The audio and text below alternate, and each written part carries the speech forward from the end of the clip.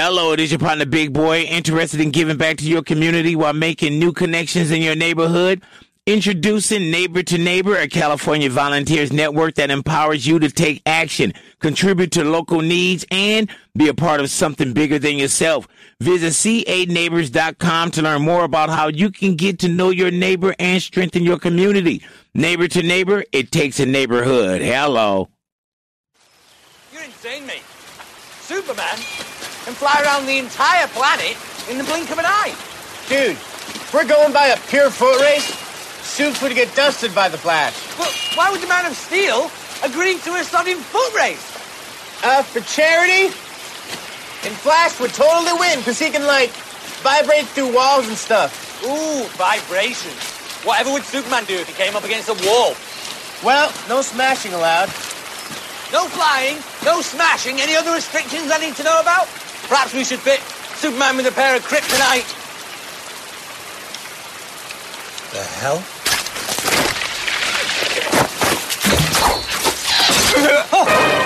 Charlie! Come on, Don't touch it. Oh my god, oh my god, oh my god! Just breathe, huh? Don't try to talk, mate. We've got to get back. No, you help! I can't help! I'm sorry, mate.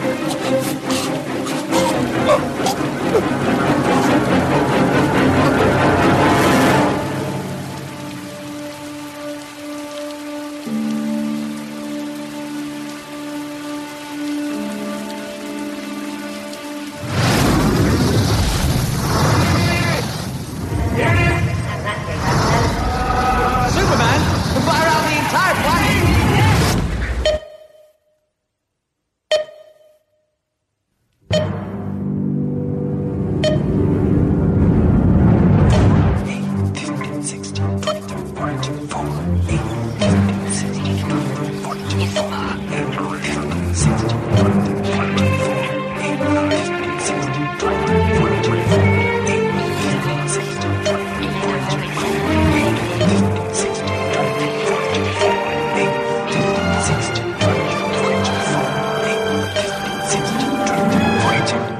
Lost is over, but we have to go back down the hatch. It's the Lost Rewatch podcast here on Post Show Recaps. I'm Josh Wigler. I'm joined here by Mike Bloom. And Mike, I assume you're deeply triggered by these questions of foot races in this episode. I mean, doesn't necessarily get the idea out of my head that I need to be apparently training for something. I don't know whether I'm Flash or Superman, but let me just come right out and say, sorry, Stefan Johnson, Charlie's wrong here. The Flash has definitively beaten Superman in previous instances, or at least tied, and I see very many holes in this man's argument here, much like there's going to be a hole in his neck in an alternate reality. Poor Charlie. Oh my god. We have to watch Charlie die so many times in this episode, and it is very traumatic for me every single time. It's just a lot. Yeah, I mean, it really is, we really get a peek into Desmond's head, finally, of seeing, okay, what are the Flashes? We didn't see before Charlie falling off the rocks, with the whole Par Avion thing. But, yeah, I mean, now you get to see a sense of why Desmond is as brooding as he has been around the Charlie stuff, because this is some graphic stuff just playing in his head 24/7. Yeah, he's on, he's got, HBO content in his head all day long. It's just... Yeah, not even that much nudity, just only graphic violence. What if... No, I'm not going there. I'm not going there. I refuse. It's in everyone's head now, though, so I apologize for that. Yeah, here we are. Catch-22. Catch-22, the second Desmond flashback episode of the season, third overall. I think it's often talked about as the weakest of the Desmond flashbacks. I think it's between this and the episode in the final season. Right, Happily Ever After. Yeah, would be my guess. And I would, for me, that's the weaker of the two. And I gotta be honest, I've said this over the past couple of weeks. This is a personal favorite of mine. I think sort of in the same vein, Mike, of I love The Long Con. I love Catch-22, except I think Catch-22 is a better episode than The Long Con for sure, for me. There's a lot of stuff here that's very, very fun, really great dialogue-driven episode, awesome character combinations in this episode as well. And I like this, I like this sort of meet cute story that this flashback ends up being. Like, I think monk cute. This monk cute, yeah. Like, I think similar in a way to like it's hard to really compare them, and I know it's going to sound hyperbolic to compare them, so I want to preface it by saying like that the impact reveal is nowhere near the same level. But I think like structurally there is something similar to watching the flashbacks of Walkabout, knowing that it's like building towards the reveal of John Locke in the wheelchair, and watching the flashbacks here for Desmond in Catch-22 to know that this is the reveal of how Desmond and Penny met. That I think is really cute, and I really, really, really like. I love this one. Even if it's like, I think especially of the Desmond flashback episodes, it's like the worst look for Desmond. This is one of the worst looks for our boy. Maybe not visually. I think some of his flashback appearances. Oh yeah, the medium length hair serves HIC really well. You know, I really love HIC in this episode. He's got like this at one point. He's got like the green collared shirt and the gray sweater, serving up some like Chris Evans realness. Like he's looking great. But Desmond as a character is maybe looking a little wobbly in this episode. But I don't know, Mike. I love this one. I think it's got a lot of Trisha Tanaka energy, while also being a very important mythological episode. It's going to bring Naomi to the island. We're officially in freighter territory at this point. Yeah, I mean, she has been sent forward from them. We don't know the role that she's playing right now. I mean, I guess to sort of preface my thoughts about the episode, it's fun.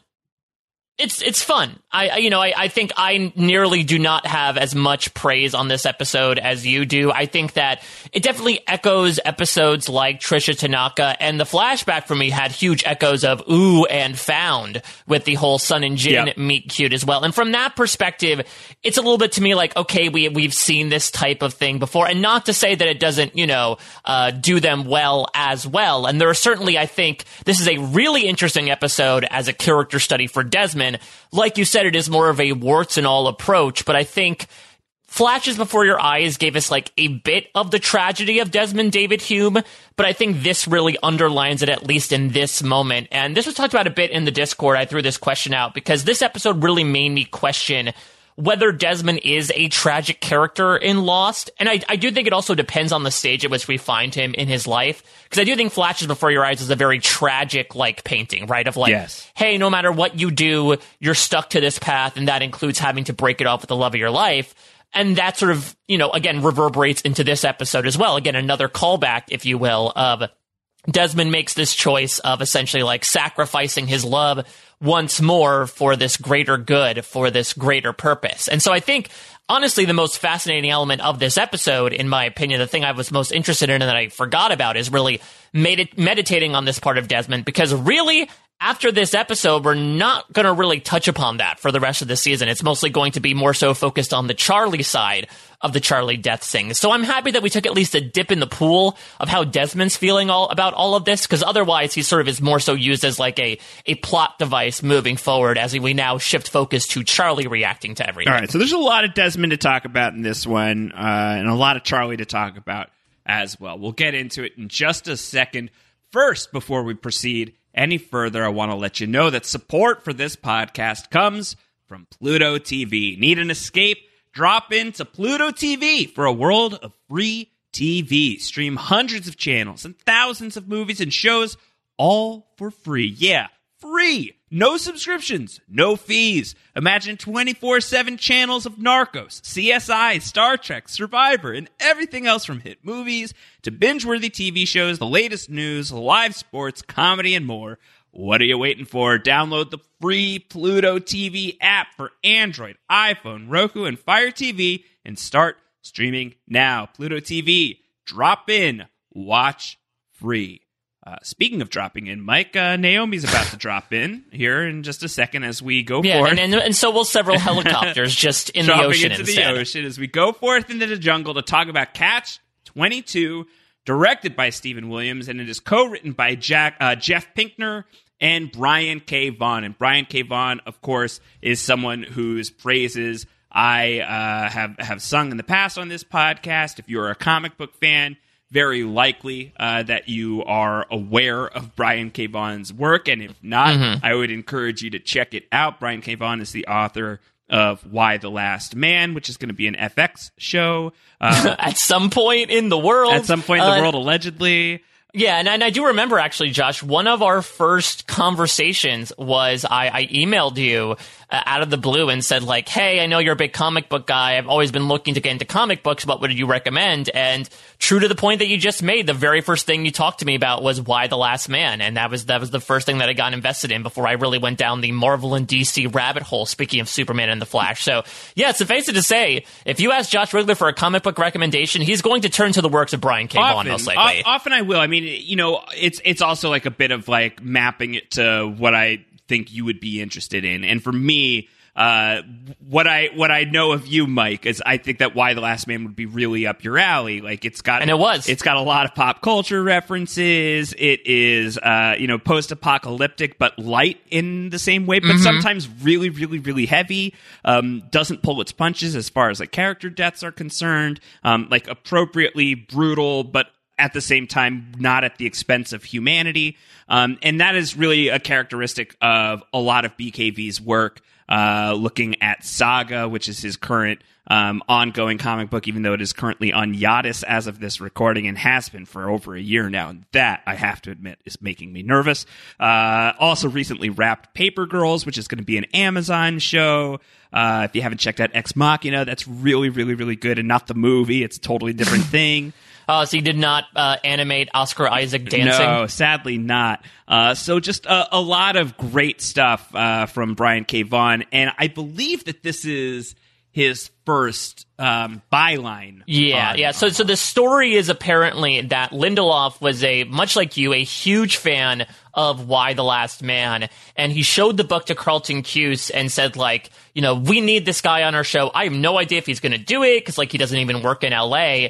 And I don't know if it was just that Vaughn was like a reciprocal fan of Lost as well, but I believe this is his first writing credit. According to Wikipedia, he did start as an executive story editor on The Man from Tallahassee, and then sort of a few episodes passed where I think he was maybe shadowing people in the writer's room before he officially hopped on with his first writing credit here with Catch-22. Yeah, and no surprise, Damon Lindelof, who is obviously a huge comics guy, given Watchmen, given, you know, he's written comic books, Wolverine versus the Hulk in the Ultimate Universe. So no shock at all that BKV is somebody who was on his radar. And I love BKV's contributions to Lost. One of my all-time favorite comic book writers, taken some of my favorite characters of all time for a spin. It's going to be a great time. And I think that a lot of his strengths really show in this episode, whether it's, you know, right off the top, getting into like one of the nerdiest nerd debates of who's faster, Superman or the Flash, or even just like these instincts for character combinations, for who to piece together, what makes sense as far as like getting Jin and Hurley and Charlie and Desmond together. Like, that's a really fun quartet of characters. So I really love what's done in this episode, and I attribute a lot of it to Brian K. Vaughan, with no disrespect towards Jeff Pinkner, who is a really great storyteller in his own right. Pinkner is chiefly responsible, if not chiefly, then certainly deeply responsible. He is a big piece of the crew that brought Fringe to life. And Fringe, as I've said on this podcast, not recently, but in the past, is another one of my my favorite shows of this space, and is one of those shows that came up alongside Lost around the same time, at least, for some of it, and absolutely stands as a contemporary as far as I'm concerned. A really delightful mix of the X-Files, Lost, Alias, a lot of those things that I love from all of those shows, very alive and active in Fringe, and Pinkner was a huge part of the success of that show. So this episode is coming from the minds of two writers who I have a ton of respect for. I think that gets me in like a headspace to really enjoy Catch-22. Well, so let's talk about this first scene, Josh, because I'm intrigued to see where do you stand on the whole Superman versus the Flash thing? Because again, I certainly have thoughts about Charlie's arguments in particular, but I know that once again, as stated before, you were a much noted, more comic book storied man. Did you ever have a dog in this fight? No, I mean, I don't think that it's really a competition. Like if the Flash loses in a race to Superman, then the Flash should just turn in his card. This is his thing.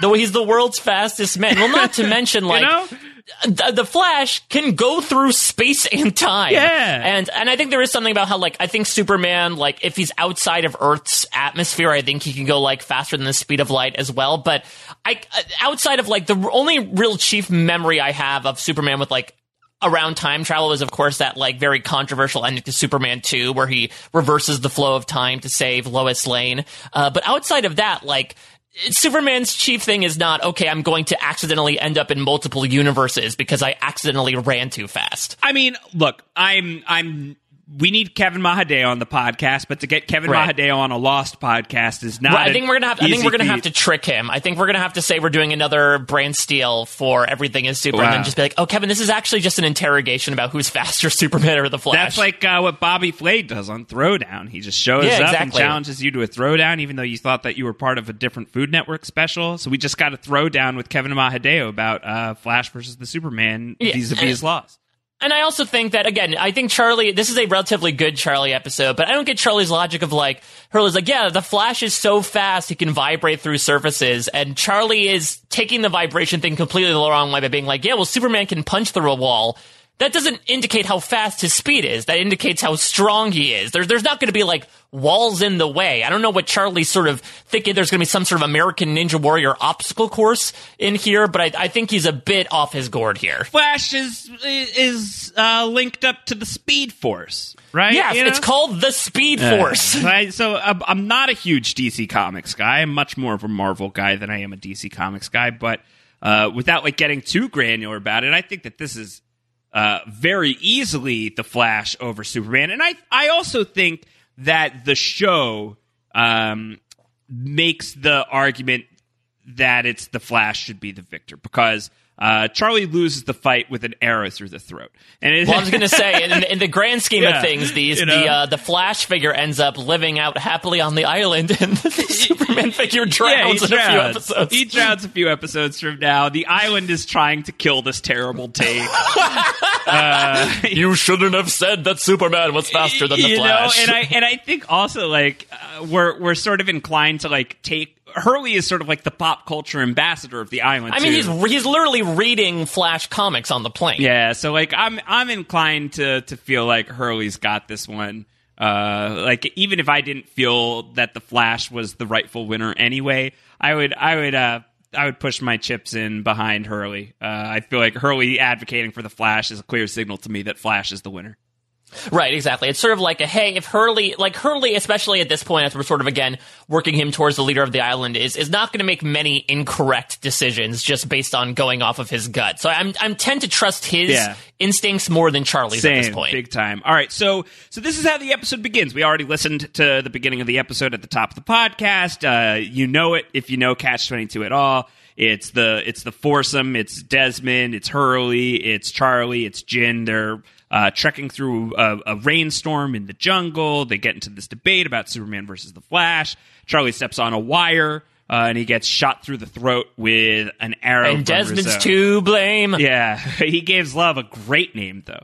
And it's vicious, Mike. And I remember watching visceral. I remember watching Catch-22 for the first time. And I've talked a lot about, like, the college crew that I had watching Lost during these days, especially. And this is the last season that we all watched together. And I remember all of us just being like, "Oh shit!" Like, as soon as Charlie got shot through the throat, like, I think very quickly it becomes clear that this is not what this is right. This is not the moment, because I think that, like, but it would be an interesting troll job, sort of like, imagine if, because this is almost like coming off of Expose, which, granted, Nick and Paulo did not die in that first act, but it was very similar. Just like, yep, this is a big thing to start off. Imagine if after all this build up, that's how they killed off Charlie. Well, it does have something similar to Expose in terms of, like, when Nikki is killed on Expose, the show. Like that moment where she's, like, shot by the Cobra. Like, I feel like there's, like, a Giacchino music cue here that is, like, overly dramatic after Charlie gets hit in the throat, that you hear that, like, sort of signals to you, like, what you're watching isn't really happening. But it doesn't, like, take away from the shock of watching a character who you're pretty connected with at this point. And you're certainly connecting again with, for the first time in a while over the course of this season, get shot through the throat in a really aggressive, bloody way. It's the very first thing and just you cough see. up blood until he ends up just dying. And while the whole while everyone's like, do something, and there's nothing they can do. I did like the little line right before it happens of, I forget, maybe it was Desmond being like, looks like it's homemade. And it's like, yes. Yeah. Where do you think you are right now? Of course it's homemade. It's homemade booby trap. And I love this, though. It was so shocking, and I think part of the reason why it was shocking is it really effectively gets you into the stakes of what's going on with Desmond and Charlie. This episode is so rooted in Desmond's point of view, and while it's not one of those huge timey-wimey episodes of Lost, especially as it typically concerns Desmond, what I appreciate about this is really grounding us in the headspace of Desmond's new power set, which seemingly is just, I watched Charlie die over and over again. And so we're in that. And I think it really sells you on shit could go really poorly for Charlie at any point at this moment in time. And I think at the time, it was the episode that really convinced me that Charlie is in more danger than I was giving the show credit for. And certainly in hindsight, I think knowing that Charlie is actually going to die just a few episodes from this moment, I actually think it's pretty gutsy that they did an episode like this where they showed us Charlie dying gruesomely over and over and over again.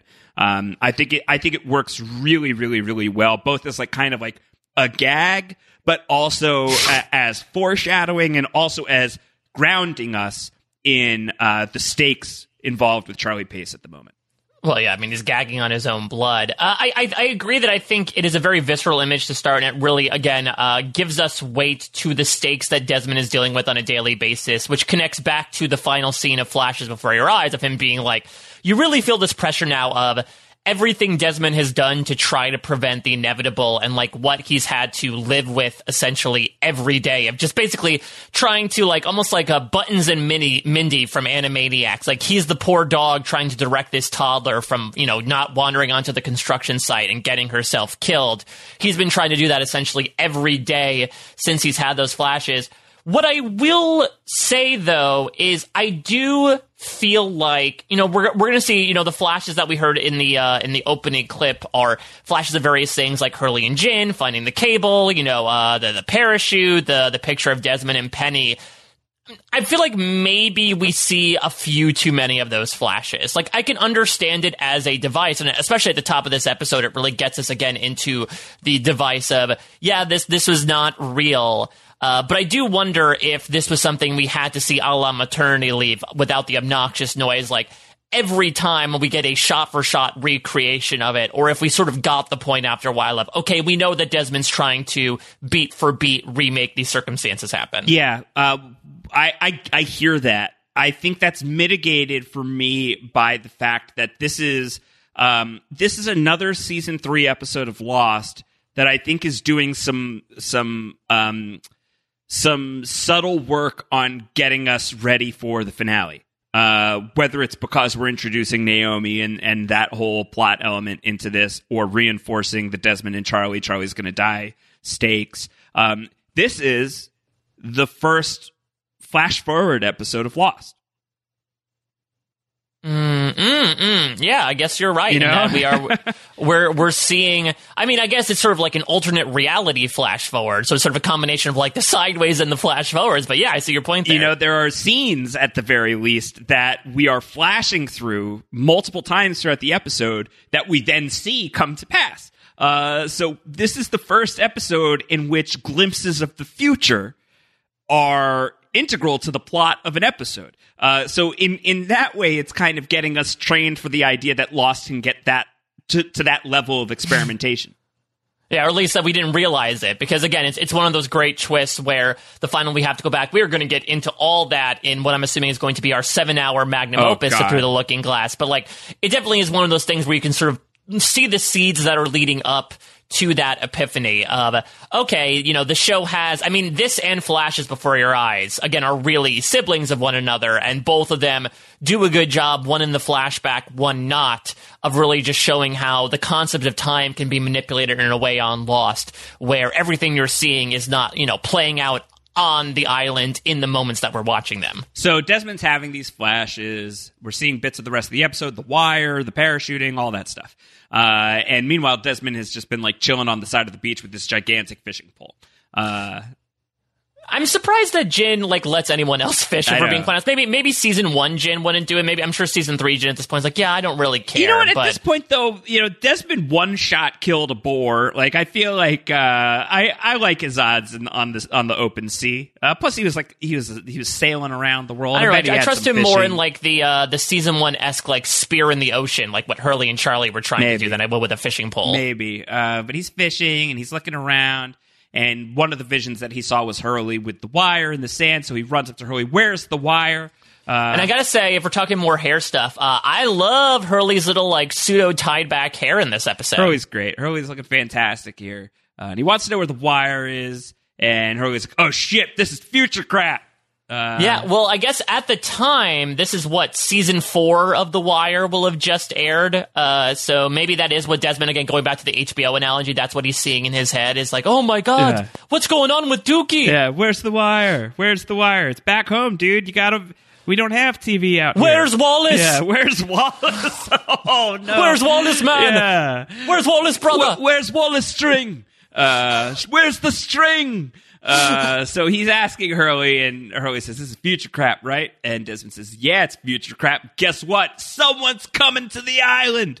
And this was another thing where in the living room watching this the first time, we're like, oh shit, that's another really big deal. And of course, we haven't really talked about this in a while, but season 2's finale gets you queued up for something like this happening. Yeah, and then says just wait about 17 episodes. It'll come back around. Don't you worry. But so many other things are happening that I think it is something that you kind of lose sight of.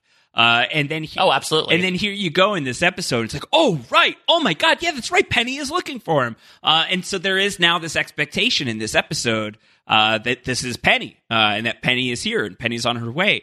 And I think that's it was a really exciting thing at the time. And this is the opening silo for the final act of season 3 in a big way. This element of the final act. If we had that last week with the ending of The Others Are Coming, now it's the freighters. These are the people who are in stark opposition to Ben and his people that are coming. So war is coming to the island. It's not just people who are coming to the island. It's exciting times, Mike, as we've been doing this for quite a while, and we're really it's not that we're entering endgame stuff, but we are entering a really a phase change of Lost. A phase change, absolutely. Yeah, and I think that it's also setting up this idea of really how much like season 2, and actually season 1 as well, the finale sort of set up a multi-pronged approach to almost multiple enemies. And here we get it's sort of a 1-2 punch, like you said, where last week is The Others Are Coming, and this other one is, but also now we're looking to possibly get off the island as well with outside influence. And we might not necessarily realize the danger here because, again, we make the assumption, we try to put our own 2 and 2 together here by saying we saw Penny talking to not, Portuguese Matthew Fox and the others in the Arctic. She's looking for him. Therefore, it must be Penny. Spoiler alert, it's not Penny's boat. It's not. As Charlie himself will say one day. But at the moment right now, you are putting yourself in Desmond's headspace. You are extremely optimistic, especially considering the tragedy of these two up to this point. Yeah. All right, so flashback time. And here he is, short-haired Desmond. He's got his robes on. He's looking really suave as a monk. If we had to have Stranger in a Strange Land as the flashback episode that explained Jack's tattoos, it feels only fair that we get a flashback that explains why Desmond says the word brother so often. Yeah, he is a monk. I don't know. I really like the last scene of this flashback, to your point, and it's going to be played later. I think it is a really beautiful meeting between the two characters, but I've always just been so resoundingly like the bells of a church, on Desmond being a monk. And again, I sort of talked about this in the last week, but it's always been a little disappointing to me that Desmond episodes, for the vast majority, have been so unique in terms of its storytelling with the flashbacks variety that to have a straight up flashback for Desmond in this episode felt like a little bit like we didn't need to go back to. And I wonder if maybe there could have been some more unorthodox storytelling here of for instance, what if it was an entirely silent flashback until Desmond meets Penny, or until he's dismissed from the Abbey? Because we're going to get into spoiler alert, Desmond's a pretty crappy person in 1994. And so maybe that's another reason why I'm not too savory on it, but the monk stuff is something that I was never terribly high on, especially compared to just the wealth of other stuff that Desmond flashbacks have had to offer otherwise. So I think one of the things for me is I appreciate this episode's existence because, like, Desmond, as far as, like, flashback structure, certainly, like, moving forward, like, there's always, like, there's got to be this feeling of, like, well, it's got to be flashes before your eyes or the constant, or he has to be, like, experiencing life after death. Otherwise, it's just, like, sort of boring. And I kind of reject that because I feel like if he's just a character that leans on that for his centricity episodes, then how is he anything short of just, like, sort of, like, a really super admittedly cool gimmick? And I feel this. Like, I feel like this idea of a person who is looking for their purpose and is, like, in that search for their purpose, really they're, like, acting rather cowardly and shitty and problematically, and maybe that's pushing them towards something better in the long haul, but there's some reckoning with that stuff that needs to be done. I like you know, again, spoilers for where we're going in the podcast. Mike, I think you and I are both probably going to strip Desmond of some of his merits in this episode. He'll have to get his honor back. Yeah, that's he's going to have to get his honor back, and that's fine. You know, I think a messy character is great. You know, John Locke. That's what Lost is about. John Locke is one of my all-time favorite characters of anything, and just look at his scores. They've been plummeting scores for a while, for, you know, the better part of a year now, and who knows where he's going to land in the long haul. But I like that about Desmond in this episode. I like that this is kind of problematic Desmond. It's giving him some dimensionality for me beyond just, like, the romantic hero who needs to be reunited with his love. This episode, like, kind of gets into, like, you know, in the same vein of, like, the blind faith type stuff that we get into with John Locke. I think that this is sort of like when all you care about is the one person, and doing whatever it takes to get back to that one person. What are you sacrificing along the way? Who are you hurting in pursuit of that? Whether it's Ruth, you know, his fiance, who he poor Ruth, who he abandoned, baby Ruth, who he abandoned, you know, a week before the wedding. Like, that's some shitty, you know, terrible behavior. Or if it's, you know, if it's Charlie, who he, like, is contemplating letting die in this episode because he's just too tired and he can't stay vigilant for Charlie anymore.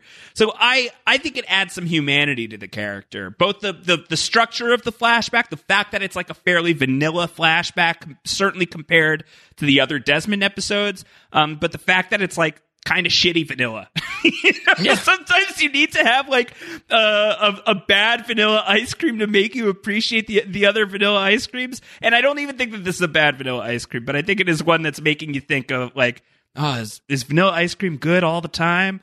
I don't know. I've lost the plot on the metaphor. We're going back to the hot fudge oatmeal of it all. I mean, I see your point. Like, I think thematically, there's a lot of interesting stuff in this, and particularly, I do like the callback to, like, messianic religion, because outside of Mr. Echo, we really haven't talked about that. You know, and I think I'm a little mixed on adding that facet to Desmond's character, because, again, I think the path stuff worked totally fine in Flashes Before Your Eyes when Eloise Hawking described it. I don't think we necessarily need Desmond's character to further be characterized by, oh, he's also susceptible to this idea because he was previously guided by this and sort of went on these crazy adventures as a result of it. And I'll also push back on the idea that I do not think if we had more, you know, flashy Desmond episodes, if they would be seen as a gimmick, because I have confidence that Lost had such a good foundation of this character, as this episode shows, that I think they could still do unconventional storytelling without necessarily, you know, feeling like they have to lean on flashing around everything. I mean, again, I think if you do something like having him be completely silent the entire time, and we just rely on looks and mannerisms from Henry and Cusack and the looks exchange with the people, I think that's a great way to express the fact that he literally and metaphorically cannot find his voice.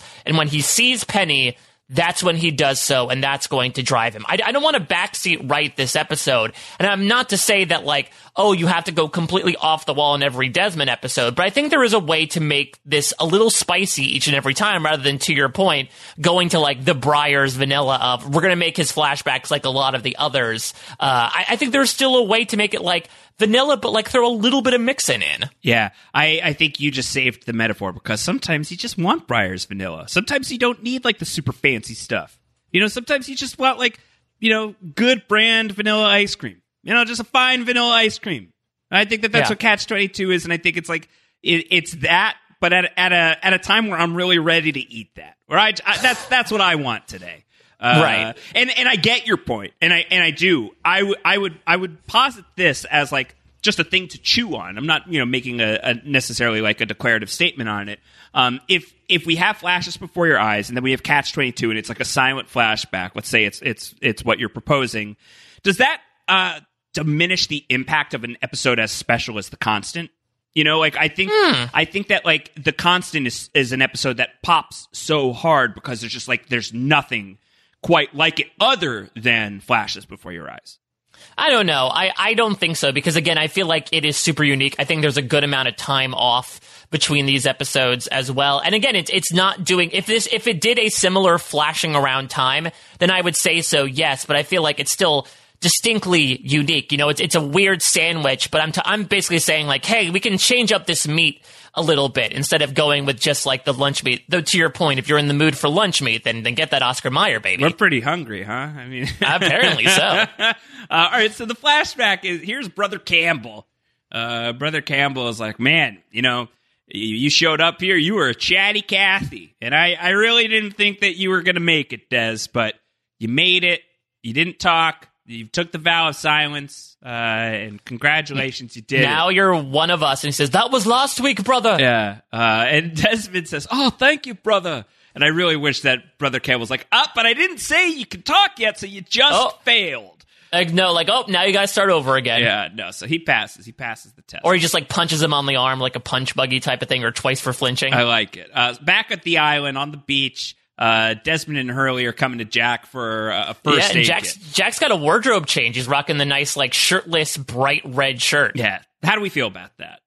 I think it's fine. I don't think red is Matthew Fox's color, if we're being completely honest. But maybe that's also showing, like, the giant target he has on his back after last week of him, like, supporting Juliet and nobody really trusting him now. Yeah. He is the what do they call the people who have the red flag in the bowl arena?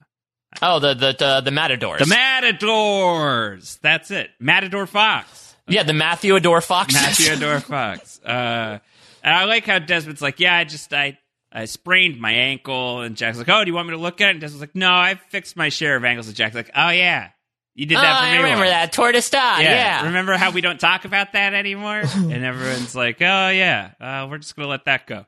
But we get a glimpse here of how Hurley's gotten a little more into, like, his skills, but he still is not the best liar. He, like, very meekly, grittingly says through his teeth, they're like, oh yeah, Desmond and I are friends. I love That's that. why I'm with you. It cracks me up. He's like, what, everything all right? Hurley's like, yeah, I'm just here with Desmond because, we're friends. And Desmond looks at him like, huh?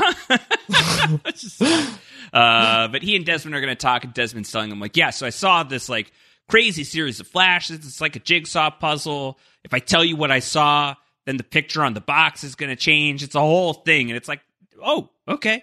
Well, Hurley's on board. He's like, all right, I'm kind of interested in this. But aren't we typically, like, trying to, like, stop the thing from happening? It's like, not this time. Not this time. The thing I want to have happen, I want more than anything in the world. Yeah, except for Charlie's life. That's the one stopping point. Yeah, but he's still maybe going to think about... at this point, he's like, I think I'm okay with it. There's a chance Penny, I might be seeing Penny for the first time in 3 years. Like, I've got the love goggles on. So I love the Jungle Cruise storyline in this episode, but another reason why I love Catch-22 is I think that there is a great Sawyer storyline happening in this one. And it begins here with Sawyer knocking on Kate's door. Hey, Freckles. You home? Thought you weren't allowed to use nicknames.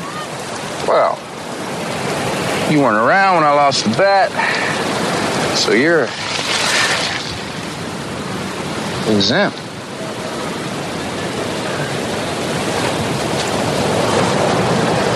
What's up? I wanted to ask you something. Yeah? I'm up here.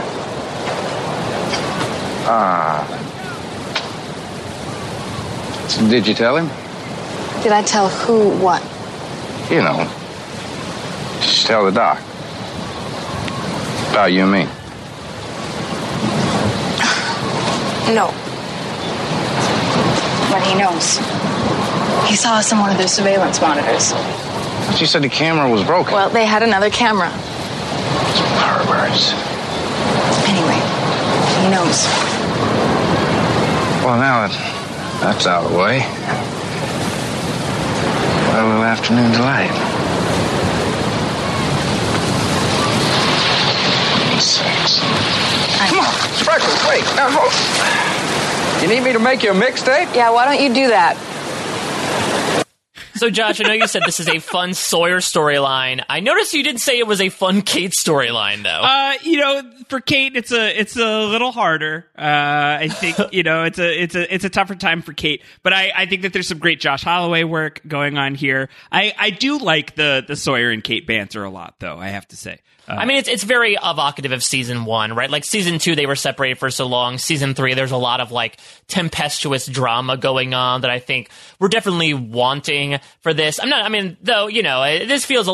scene feels a little lascivious, both from Sawyer's perspective of the whole afternoon delight euphemism and the fact that we walk in on like the shot of Evangeline Lilly's underwear as she puts on her pants. But I guess that's what they're going for with this particular storyline. Right. So. And I just like seeing them together for the first time in a while, and also that like a lot of that like the very like big serious tension is gone because they're not in the cages anymore, and we're a few worlds away from them just like fighting in Stranger in a Strange Land. That, to your point, that it is closer to like some of their earlier dynamics on the show, except now with like the added element of like they're a couple, the whole idea of like the mixtape cracks me up.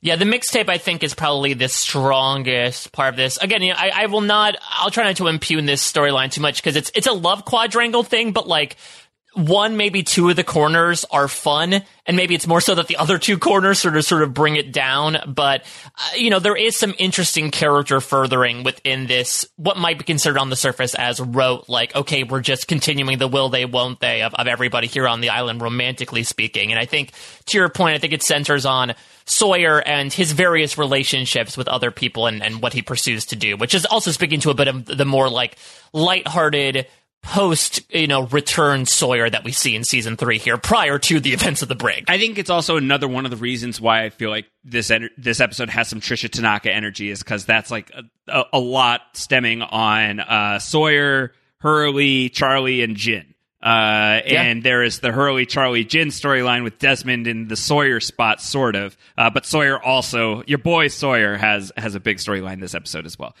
So I really like what they do with the character this week. I enjoy sort of like much in the same way that like the montage last week was rooted in Sawyer's perspective. I think that there's a lot of good beach stuff that's rooted in Sawyer's perspective this week as well. So Desmond and Hurley are going to go and recruit Jin. They're bringing Jin along because Jin's part of the vision, and Des was like, I have no idea how I'm going to get him on with the trip, and Hurley's like, watch the master. And these are shades of like the original Repo Man designs for Hurley. Yeah, this is sort of like, I mean, it's Hurley's pitch though, which is, pun intended, soft, where he's like, hey, come camping, we'll sleep under the stars, fire on the beach, marshmallows, and Jin says, who doesn't love marshmallows? And something I noticed that, again, is also evocative of Trisha Tanaka is dead, but is also a big step in specifically like season 5 Jin being able to basically be fluent in English. A lot more of English-speaking and English-hearing Jin in this episode. He's come a long way from the I was wrong, you were right. Yeah, like he knows what camping is, so he likes the idea of camping. And he also probably remembers like, hey, that whole Trisha Tanaka thing was really fun. And Hurley wants me to go on another, like, this could be a good time. I'll say yes. He trusts in her. Like, he might not know what a marshmallow is, nor does he like it. But you know what? He's going to say, if Hurley's on board, then I'm on board. But they need one more person, and it's got to be Charlie. And Desmond's going to make the pitch, and Charlie knows this isn't a camping trip. He knows it's more future stuff. And he's like, am I going to die? Like, if I come with you, am I going to get shot in the throat with an arrow? And Desmond's like, no way. Absolutely not. No. Not going to happen. Not this time. No chance. Not this time. So he's gonna recruit Charlie along for the ride. And Charlie's like, hey, can I bring my guitar? And Desmond loves this because the guitar is part of the vision. Charlie bringing his guitar without his guitar case and just exposing it to the elements like that on an overnight trip feels like a very bad decision for a musician who values his guitar above almost all else on this tropical island. I mean, it could be that he sort of feels like I've weathered the storm, like this guitar has been through everything, it's a lucky guitar. I mean, ironically enough, I don't know if you noticed this, Josh, but when we run into the arrow in reality, instead of it piercing Charlie's neck, it pierces the neck of the guitar. Yeah, that's right. So I think that was what sort of another, much like Desmond setting up here, sort of like build that they had to do. Maybe Desmond's like, okay, you could bring the guitar, but don't bring the bloody case. Yeah. Or maybe Charlie just wanted the ability to carry it on his back, which would be much bulkier if he brought the case as opposed to just putting the guitar, strapping it into his backpack and you know, moving on. So Charlie's on board, and now we've got the quartet, the Jungle Crew. They're all together, but first they are the Beach Crew. And as the Beach Crew, this is the first thing that happens once they are all on their journey together.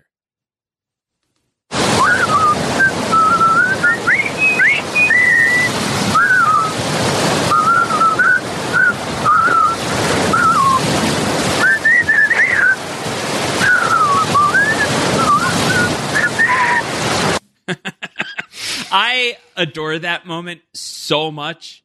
The bridge on the River Kwai, if at all, like it is such like a fun pop culture touchstone, and just the imagery of the four of them walking, whistling along, and like Jin just picking up the tune. Like, did he know it? Like Hurley. IG definitively did not. I don't think King Daddy Kwan is screening those types of films. I don't think so either. So. I don't know. I think it's just like more to the point of the levity of this storyline for me.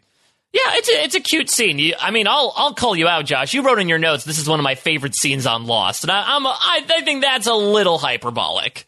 I enjoy it. I enjoy it tremendously. Why are you trying to yuck my yum? I don't want to yuck your yum, especially as the guy who said that, one of his favorite lines is "Dear Goo Goo Gaga," which also we should announce, very much belatedly, but happy birthday to Baby Sawyer. Yes, absolutely. Happy birthday to Baby Sawyer. Goo Goo Gaga to you, indeed, Baby Sawyer. I love this. It's got, for all the same reasons that I love, like, when Lost is being whimsical. It just makes me happy to see some of my favorite characters on television having a moment where they're just, like, trekking along without a care in the world. Sure, Desmond's got a lot of worries. Yeah, he's got a lot of cares in the world. And you'll note that he is not whistling. But there's a couple of scenes in this episode that just bring me tremendous joy. We're coming up on another one pretty soon here. Do you think that all four of those actors, I guess three of them knew how to whistle? Do you think there was any ADR going on? I don't know why I would suspect that any of them don't know how to whistle. I guess I'll admit, as someone who does not know how to whistle himself, that's something I always wonder. Yeah, I figured they probably are whistling around. I would assume that there's very likely some ADR stuff going on with it. Yeah, because there's probably like roaring waves to pick behind up the them. Whistling on. We can't really hear the whistling, guys. Yeah. Whistle louder. Yeah, I think that it makes sense that they would need to record that after the fact. This just makes me happy every damn time. I'll never forget and this is the first scene of an act. So coming back from commercial to this, I don't know, it's like a tone setter for me. It sets the. I love all four of these characters so much. I think it's another one to like that point of like I really like it when like a crew of characters that you don't necessarily expect to be hanging out together. This four definitely qualifies for that benchmark for me. Mm-hmm. I think we're going to get into some of the more fun camping elements later on. Who knew that the whistling is a camp activity that maybe Hurley talked about, Jin, you get to whistle while you work, and Jin's like, oh my god, It's been a while since I've whistled, finally. Yeah. So they find the wire. It's all lining up. Desmond's vision is coming together. They're like, all right, let's follow into the jungle. And they're like, no, it's getting dark. Let's camp out here. We're going to hang out here for the night. And, this is from Desmond's point of view, like he's seeing the flash forward of the blinking light in the sky. That hasn't happened yet. Clearly, they're on the beach for that. So he's like, let's park it until that goes down. Yeah, and Charlie has some good logic, too, here as well. Of like, I'm not going out into the middle of the... I'll talk about that later when they actually see the thing. But like, no, we're not going to run out into the middle of the darkness with arrows being fired everywhere. So Charlie is clearly, like, seeing through this logically. And Desmond, ironically enough, is the more emotional person. But that's because of, obviously, the more emotional link to why this exact circumstances need to play out in the way that they do. So, flashback time. We are going to see some wine labeling action. We're packing some wine up. Mariah Vineyards, Mariah Carey. As the son-in-law of people who run a winery, this is an activity I am all too familiar with, though I will say I think their wine is not nearly as expensive and elusive as the Mariah does here, with $100 a bottle, I think they said? Yeah. 100 quid? Yeah, it's expensive bottles of wine here. And it's named Moriah's the mountain where Abraham was asked to kill Isaac. It's also, I've been doing so much Bible study these past couple of weeks, but apparently Moriah is also a wind of death and pestilence that accompanied war in terms of the apocalypse of it all, but also the angel who wrestled Jacob, if you know your Angels in America, you know that story, was named Moriah. Yeah, he was a keeper of records and an archivist of all the genealogies as well. So there's something about this idea of like, keeping a record of time. I think that speaks to Desmond's future as well. So Desmond's like, it's kind of bleak to be calling this wine Moriah after the whole Abraham and Isaac stuff. And Brother Campbell's like, maybe you didn't read the story. You know, it's about sacrifice. It's about what you're willing to do. But I like Desmond pointing out, like, God was kind of a dick to be like, hey, how much do you love me? Would you kill your son for it? Like JK, but just wondering. Here comes Derek. Derek, Desmond's would have been brother-in-law. It's my brother-in-law. Yeah. And he comes in and just knocks Desmond straight in the face. And I went back and forth like, does this guy get an MVP point or an LVP point for this? And I think he gets an LVP point for not having the ability to hold himself back from punching somebody in the face at a church. I also just wonder, like, what the purpose was it? Like, was he seeking out Desmond, finally found him and wanted to give him a piece of his mind? Yeah, was he, like, encouraging Desmond to come find Ruth? No, I think it was like he couldn't hold it. Like, he found out where he was, he sought him out, and he punched him right in the face. I don't know. This guy's no Jimmy Lennon, that's for sure. Yeah, Jimmy Lennon cricket bat. Jimmy Lennon! Cricket bat. So he punches Desmond in the face. Desmond's like, oh, I'm so sorry, brother. So that's uncomfortable. That's awkward.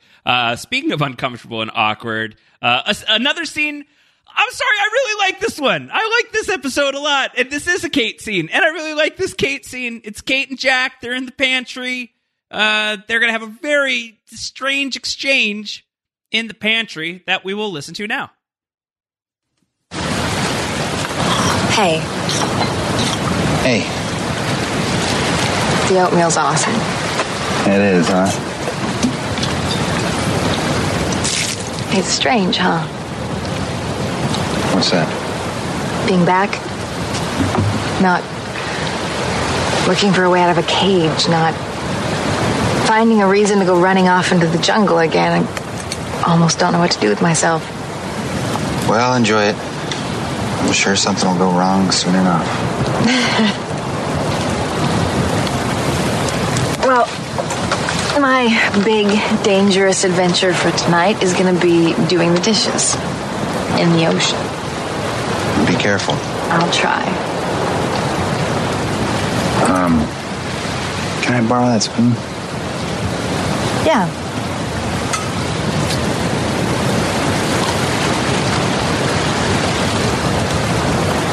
Thanks. I mean, this is awkward. It's supposed to be So awkward. This So probably awkward. I would go so far as to say this might be the most awkward stuff since the days of like Michael and Son, Will They, Won't They, that they tried to do early on. Yeah, and like I think it's a very earned awkwardness. Things between Jack and Kate are strange right now. It's not like Jack is like he doesn't come across as like vindictive towards Kate for choosing Sawyer. Like he seems to have accepted that. But it makes that dynamic uncomfortable. They don't quite have what they had right now. Yeah. And so I feel that I think it's fine, but an ultimately unnecessary scene. I guess you sort of want to build up what makes Kate immediately want to go to Sawyer, which is what we're getting into. And it's not necessarily a scene that we are meant to delight in. I mean, Evangeline Lilly and Matthew Fox have really great chemistry as well. And I guess it is sort of reaffirming what we found out in Left Behind. But to that point, it's reaffirming and not necessarily anything new, in my opinion. No, but I like seeing Jack is back at the beach and reintegrating with the culture here. And it's like him and Kate having their first moment just alone together with no pressure in terms of like neither of them have been locked up in anything. Neither of them have been gassed by the others. They are just, we're short one spoon. I guess I got to use your dirty spoon in order to have. Which is like 2020 us are like, what are you doing? No, don't eat the spoon. Don't share the spoon. Germs. That way lies death. That place what is death. What is wrong with you? That spoon is death. That part was triggering for sure. That was really hard to watch this week. But other than that, like I appreciate this that we still don't fully know where Jack is at, and I think like we're more in Kate's headspace right now than we are in Jack's. Like we know what Kate's all about right now. We know what she wants. We know where she stands with just about everything. But Jack is still a little bit at a remove. So I appreciate getting that reinforced from this scene of being in Kate's shoes, trying to small talk with Jack. He's just small talking back. It's harmless, but it's just what was there just isn't there right now. And she's like watching from a distance as Jack and Juliet are doing their thing. And of course, we know that in the end, Kate and Jack are going to have a very long relationship together for several years. They end in their afterlife thing together. Like we know that in the long haul of the show, at the very least, that they are endgame. So you are wondering, like, when she is watching Jack sit down with Juliet, Sawyer's going to accuse her later of being like, if you want to use me, like, just say so. Like, it's totally fine. Like, is that what's going on here? Is this just like Kate still, she does care deeply about Jack, and she's just feeling like immensely uncomfortable and ripped up about everything that's going on. I think it's a distinctly human moment what happens here, but human moments, as we've talked about many, many times on this show, can sometimes be very unsavory here. As she just immediately goes back to Sawyer. I mean, I feel kind of bad for Sawyer here because, as has been proven, even in the stuff like you mentioned before with the post-Hydra stuff, like he very clearly has feelings for her. She very clearly knows that, but does not seem to really have that many strong feelings for him. And so for her to go back and do this is pretty manipulative.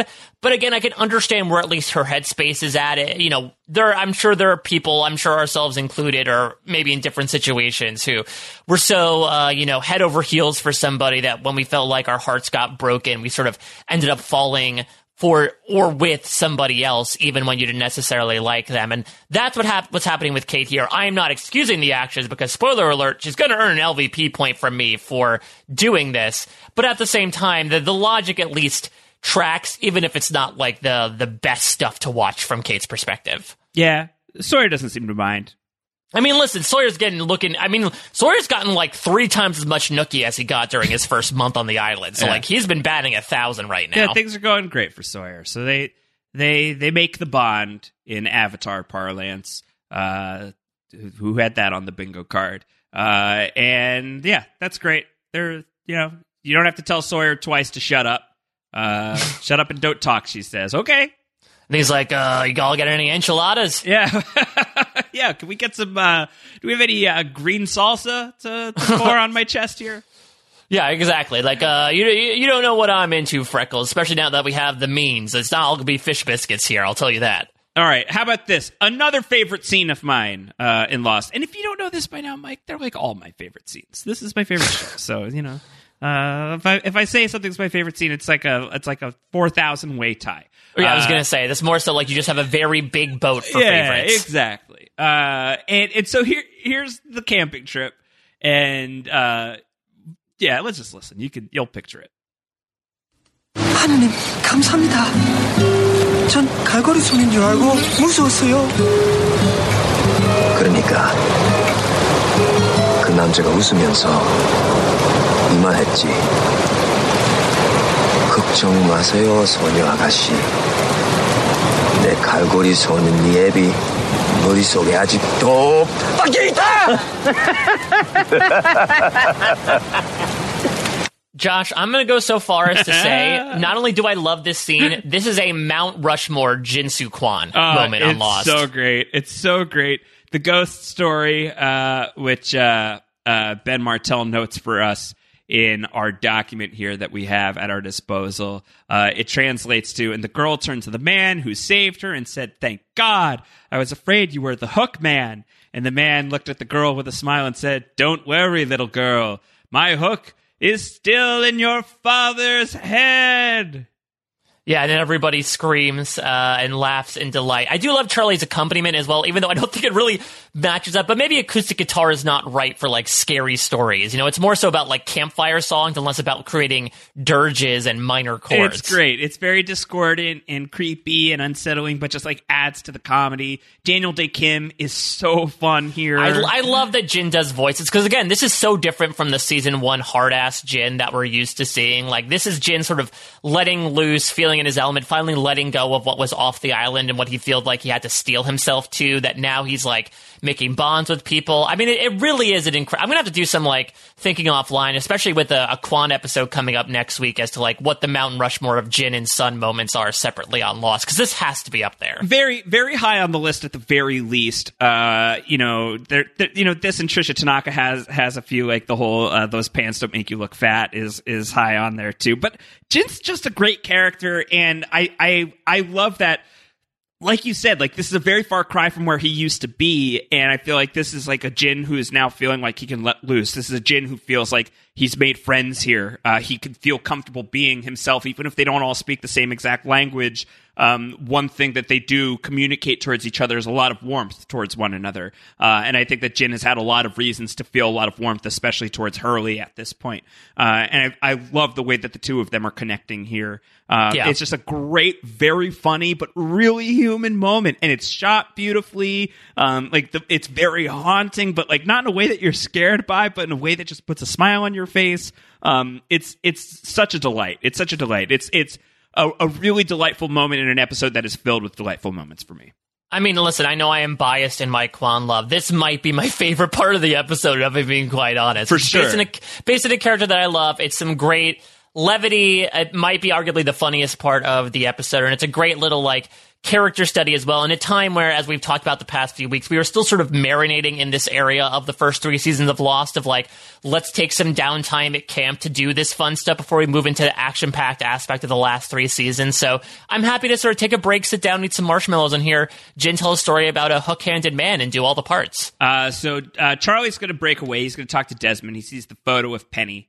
Not bad, Des. Not bad at all. Feels like I'm going to see her in a couple of weeks, actually. Yeah. So Desmond's talking about, like, I ran away from her, but she tracked me down once. It makes me wonder if she's been looking for me these last 3 years, and just like that. I also like that Desmond, like, says, I ran away from her because I was a coward, and Charles' like, oh man, now I feel really bad for calling you a coward before. Now I realize that really is a trigger of yours. Trigger word. Yeah, no wonder you tried to beat me up before. Yeah. So there's the chopper in the sky, drops off into the ocean, but they see the red light, and they're like, oh, let's go follow that. And they're like, but also at the same time, it's kind of dark. It's going to be light in 2 hours. So these guys are pulling a rager, by the way, we should say. And it's a little bit of like a roller coaster here in this one pre-act scene, because when we see the chopper go down, it's like the momentary futility of Desmond's mission of, like, wow, you thought everything was going fine and now it went down, but then it's momentarily saved by this beacon. I do wonder, Josh, because we're going to get into choppers very soon with the Frank Lapidus of it all coming up next season. What happened to this chopper? Was it some sort of, like, electromagnetism thing? Did something improperly happen on the chopper that made it go down? Yeah, I don't remember if we ever get a full story on this. Yeah, I don't think we see Naomi jumping from the chopper, nor do I think we hear hair nor hide of what happened. So I guess my assumption is maybe they were on the wrong bearing, or who knows, maybe if Smokey can go up super high, maybe he flew into the engine just to F with people. Yeah. I don't know. It's interesting because you would think that this might be another piece of island phenomena, but we're going to see a chopper fly back and forth from the island multiple times coming up in the next season. You know, it's a big deal that an unidentified flying object has just dropped out of the sky. Man, what if it was a UFO? You know, well, it is. You know, they don't know what that is necessarily. And, like, it's very unusual for Lost at this point. So there's a sense of urgency to this episode that maybe doesn't feel quite as sharp on the rewatch. Like, if you know the full events of the show, because there's such, like, bigger ta-da moments. Right, and it's also because you know the end game, right? Like, what this ends up becoming. Right. I think the weight of these moments of, like, rescue of, oh my god, they could finally get off the island, when you know that they do and it does not go well, then it definitely, I think, maybe holds less dramatic weight when in the moment, to your point, whether you're watching from home or within your college buddies, you're like, holy crap, they could actually get off the island here. This was a really big episode on the first watch. I have very vivid memories and very fond memories of this episode because, like, it's not just, like, very light and filled with really great character moments, but it is really mythologically significant. It is such a big deal that somebody's come to the island. Like, that is an enormous deal. We are, 2 seasons, almost 3 full seasons into this thing now, and people are arriving. That is hugely significant, and especially with the fact that by the end of the episode, it's somebody who we have no idea who this person is. So, like, but obviously has an idea of who Desmond and Penny are. It was real fuel for the fire in terms of, like, trying to figure out and puzzle out, like, where is this thing going? What is going on here? Is this a Hanzo Foundation person? Is it the Return of the Dharma Initiative? Like, who the hell back knows? in the day when we thought the Hanzo Foundation had significance in Lost mythology. So it's cool. I have a lot of nostalgia for this one because this was one of those episodes for season 3 that felt like we're in, like, this point of season 3 by the time we get here where it feels like there are some, like, very important leaps forward that are happening. Catch-22, I think, is underlooked in that regard, but is very memorable for me as, like, an episode that found this really wonderful balance between being, like, a really good character piece, but also one that is pushing a lot of the ball forward down the field. Yeah, though I'd say that, the ball push really comes at the last bit, but I do think that also the mystery of the chopper allows both Desmond and us to really have this idea rattling around in our heads of who can it be? Oh, it's most likely Penny. And then there is a bit of, we'll get into this give and take with Desmond's expectations as to, well, it's not Penny, but wait, maybe it is, but they're dead. But wait, oh, it actually is, they're alive, but they're not Penny. There's really a lot of, like, emotional toying if you have an investment at this point. And I do wonder from those who, because we do have a good number of DTH listeners who, like, binged the season a bunch recently for the first time, anticipation for this podcast without having watched Lost before. I would be intrigued to hear from you if at the time you were as fixated on this idea of, like, off the island rescue in a binge non-week to week setting as we were back in the spring of 2007. In a binge non-week to week setting. I can't speak to that, Yeah, exactly. I have no idea. That's why I'm very intrigued to pull the listeners here as to, at the time, if it was like, wow, I can't believe this is a thing. Though I also do wonder if the importance of this, almost like we talked about with other episodes, almost like Solitary becomes more important when you realize the B storyline of Hurley becoming leader of the island.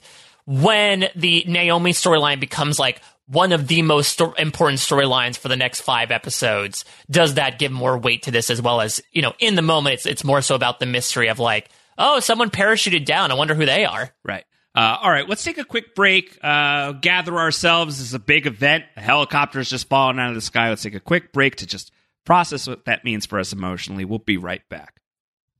Step into the world of power, loyalty, and luck. I'm gonna make him an offer he can't refuse. With family, cannolis, and spins mean everything. Now, you wanna get mixed up in the family business. Introducing The Godfather at ChumbaCasino.com.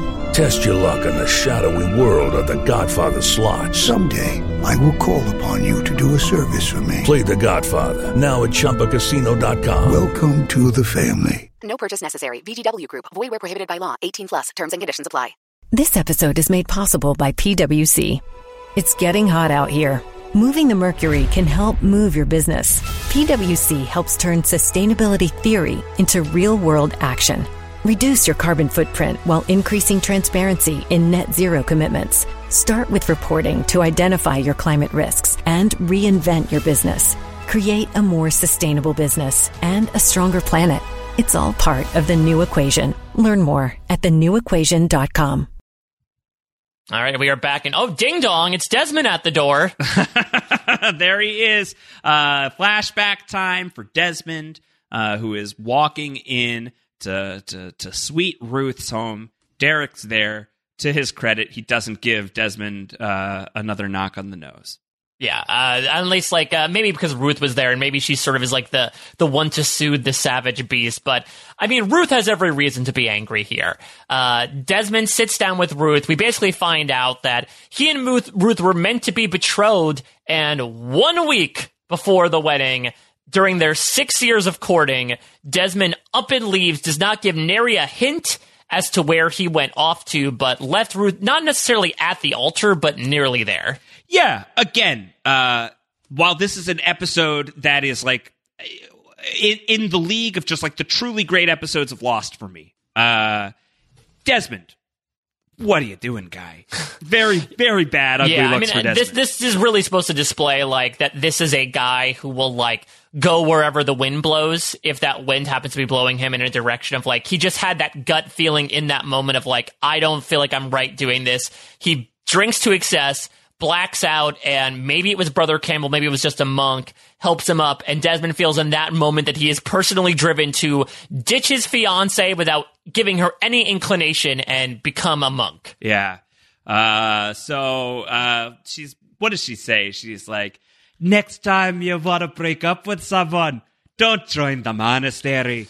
Just tell the girl you're too bloody scared. How was that? Pretty good? Close? I mean, it was probably as good as the actress is. I believe the actress herself is not Scottish, and you could kind of tell, just because, like you said, it is a little bit of like a fat bastard-esque voice that she feels puts like on. a Scrooge McDuck impression. Yeah, exactly. Like, now I'm going to go dive into my pool of pennies to drown out my misery. Golden pennies at the heart of the island. Yeah, exactly. And it's just all faces of Sonia Walker. Yeah. So I don't know. I don't know how much we need to get into this. No, I mean, it just shows that like Desmond is all about a greater calling, even if it's leading him to do bad things. But also, like, no wonder Desmond sort of has a trigger warning about being a coward. Like, essentially for the past 12, 13 years, everyone's been calling him one. So I think it makes sense that this is the word that really cuts deep. Well, he's been internalizing it too, and like even though like he's been feeling pulled towards like other elements of life. You know, like deeper into like some higher purpose that he feels he's meant for, or something that he feels like I'm not supposed to be here, I'm supposed to be there. That there is not manifesting cleanly for him at the very least right now. So I think like that's relatable content. Yeah, I mean, I think we're going to get to this later on, but honestly, I think the most relatable line, and maybe one of my favorite lines from the episode from Brother Campbell was, you spent too much time running away to realize what you may be running towards. And honestly, from like a life perspective, I am somebody who only took until lately to realize, at least in the moment, what I want to do. And Josh, you were definitely a person to thank for that orientation, but I can absolutely sympathize with this idea of like, no, I know I don't want to do this, and I know I don't want to do this, and I know I don't want to do this, but you really have no idea of what you want to be doing. It's unhealthy, but it is very relatable. More so being concerned about like, well, I definitely don't want to be this, that you're less concerned about what you are striving to be. I don't know if I would say unhealthy necessarily. I don't know what I would say. It's messy, for sure. I think it's unhealthy in that I think it is. There is certainly value in figuring out what you don't want to do, but I think it's a probably more fruitful exercise to look and say like, okay, this is what I do want to do. Whether from like a relationship perspective, whether from an employment perspective, I don't know. I've had that mental change significantly in the past couple of years, and I've realized it is far healthier to do that because you at least have something to work towards rather than you just creating a list of no's. You get one big yes on the board, and I think that's more of a guiding point, a beacon, if you will. Yeah, I definitely hear that. I think that like knowing when something is not right for you and acting on that is to like extricate from yourself from something like that. It's often going to be messy. There's often going to be like no really clean, good way to do that. There are probably better ways for Desmond to have handled this situation. Most definitely, Yeah. including number one. Why don't you let Ruth know that you're not going to marry her? Yeah, I guess like to some degree, it's like this idea of the best time to have done this was yesterday. Yeah, something that could have been brought to my attention yesterday. The second best time is right now, and so like at least it's happening. I don't know. I think it's really human. I think it's human. It's not great. It's incredibly human. I think it's not great. I think it's really human. Human. Exactly. And that's and I could understand that people, I could understand that people are not fans of the flashback because they're like, this really does not show Desmond in a good light. And again, my issues with the flashback don't lie with that, because I do not want a perfect character on Lost necessarily. I want 3 dimensions, and oftentimes that third dimension is going to show colors that you don't necessarily like. And that's fine. It makes discussion like these more interesting than just us coming around Chris Farley style every Desmond scene saying, yeah, isn't Desmond awesome? Yeah, he really is. Like, Desmond does some shitty stuff. He does. Both on island and in the flashback in this episode. For sure. All right, let's go back to the island and let's get to some more Sawyer stuff. My boy Sawyer in this episode. Great scene with him and Jack coming up. You a doctor or a carpenter? What, your dad never taught you to use a hammer? No, my dad taught me how to drink. Well, at least it's something. Hope I'm not interrupting. You two arguing over who's your favorite other? What do you want, Sawyer? Well, what I wanted, Doc, was to inform you there's been some development since you were AWOL. So tell me. How's your backhand? Where'd you get the table? Don't you recognize it? Fell out of the purple haze. Hatchment blammo. We don't play every 108 minutes. Island's gonna explode. Finally, something I can beat you at. You know, considering I haven't played since I was 12, I wouldn't be too proud. Is that 18 point? It's kind of strange, huh? Being back. Something funny? Kate said the same thing in the kitchen last night. She did, huh? She did. 19 point.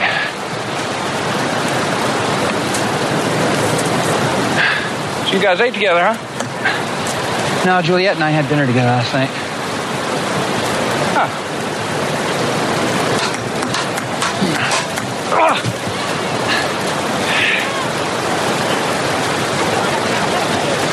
Best 2 out of 3?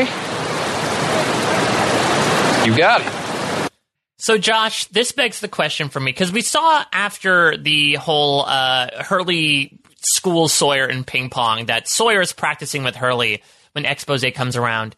Do you think, to make up for the whole poker debacle from lockdown, that Sawyer has been lying in wait, training to find something he can beat Jack at? And he said, all right, Hurley, I know you're really good at ping pong. You teach me, because if and when the doc comes back, I'm going to school him in ping pong. I'll be ready for him.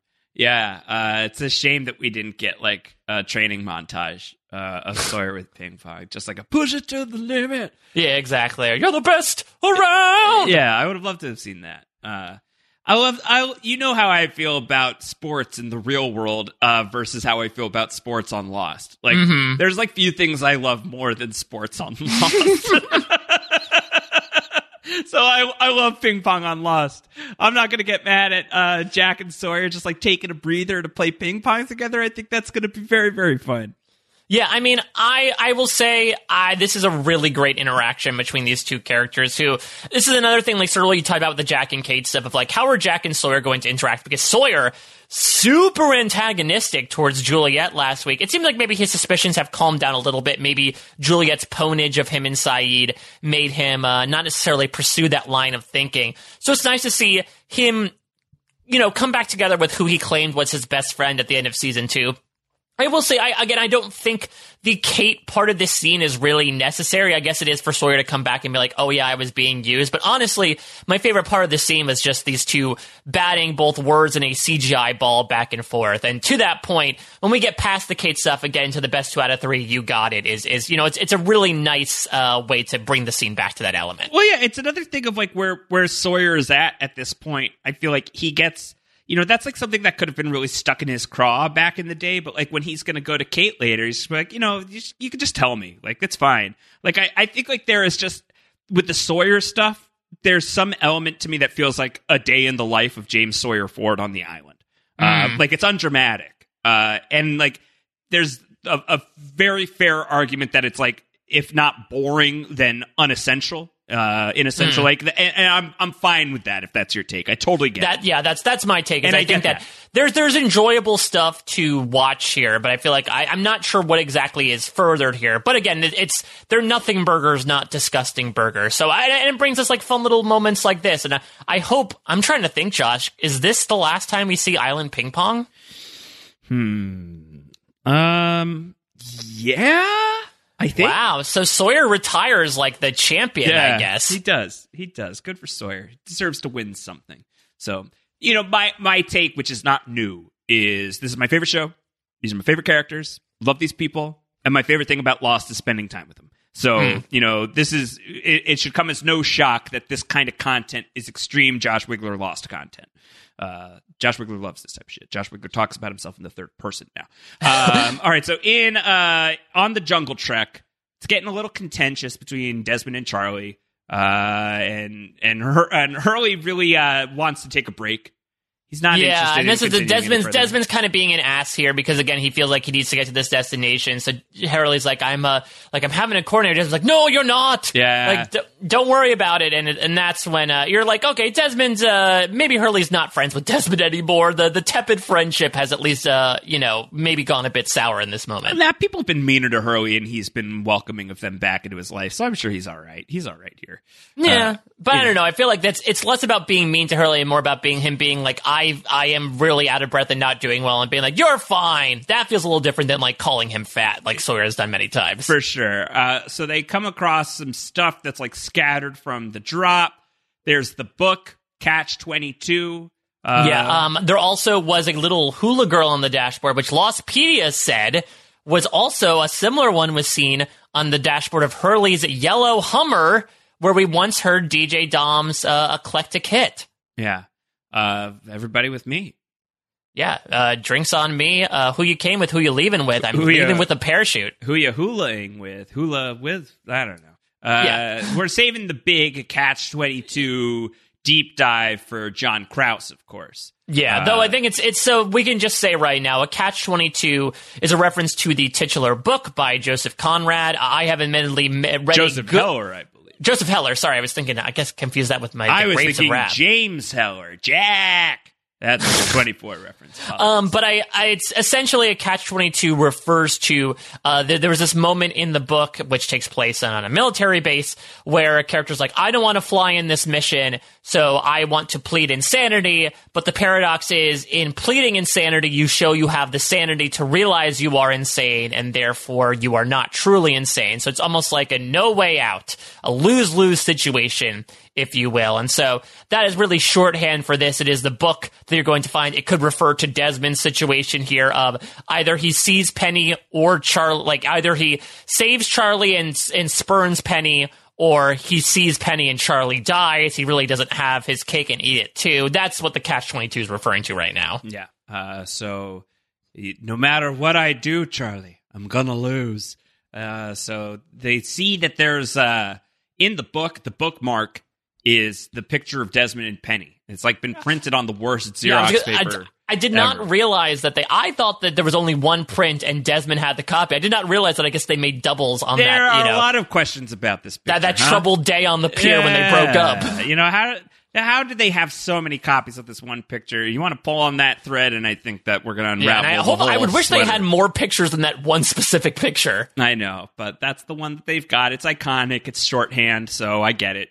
But yeah, and we should also mention, if you're talking about a setup, ultimately, like, the MacGuffin of Season 3 of Lost Endgame shows up right here, Josh. We are talking the satellite phone and all its CGI screen goodness. This is going to show up many a time over the next 5 episodes. Yeah, so we'll see the sat phone moving forward.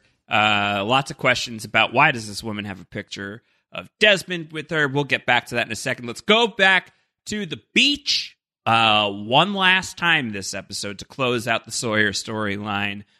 Sawyer's going to approach Kate, who's taking a bath in, like, the public bath. I hope that's that's another knock against Kate. Like, why is she using the fresh water to bathe herself? That's like B.B. Anderson shades of sabotage. Of the reasons to give Kate an LVP in this episode, this is the one that I endorse the most. Is like she's just taking like the.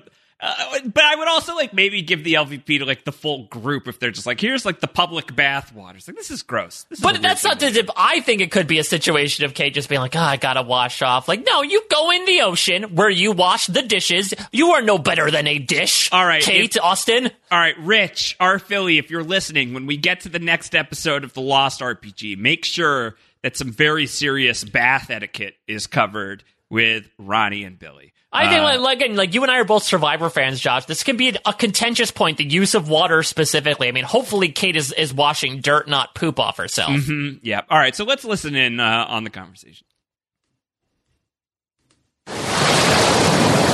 What's this? Your mixtape.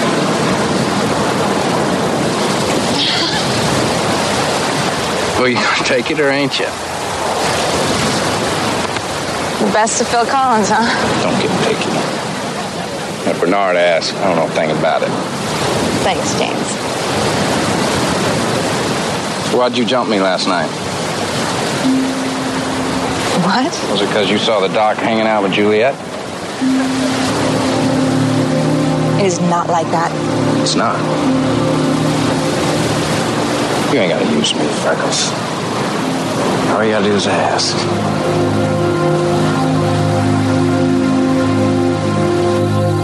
So, Josh, we're filling in the tapestry for the first time in a while of Oceanic 815. Was someone traveling with a mixtape of the greatest of Phil Collins? Yeah. Well, it sounds like it's just a mix. It's not even a mixtape. It's just best of Phil Collins. Like, it's one of those best of collections, but it's on cassette. So, like, who had a Walkman? Well, I know that Hurley had a Walkman, right? Well, he had a CD player. But he had a CD player. Yeah. Here's the thing, Josh. What if this is our smuggler? What if our smuggler is like this really weird older man who's like smuggling dolls and fireworks, and he still listens to cassette tapes because he's like very cool like that? Like, oh, you can't get good Genesis on your CDs nowadays. Yeah, I can feel it coming in. That 5-drum hit just hits so much better over cassette than it does over any disc. I'd like to see a re-edit of the crash of 815 from the perspective of someone listening to the best of Phil Collins. Yes, I really want that. Sue Studio. Yeah, I want that very, very, very badly.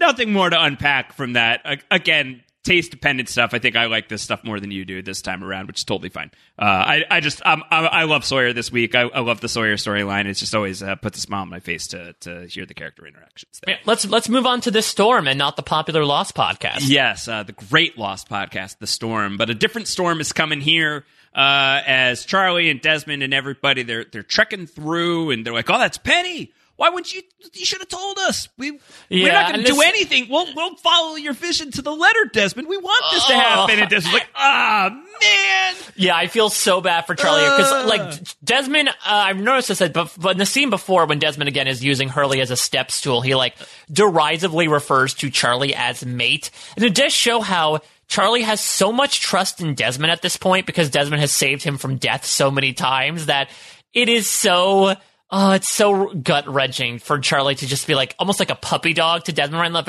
Yeah, for love, sure, I'll do anything. Like, you're one of my best friends out here, Desmond. And Desmond's like, I'm leading you to your grave so I can see my girlfriend.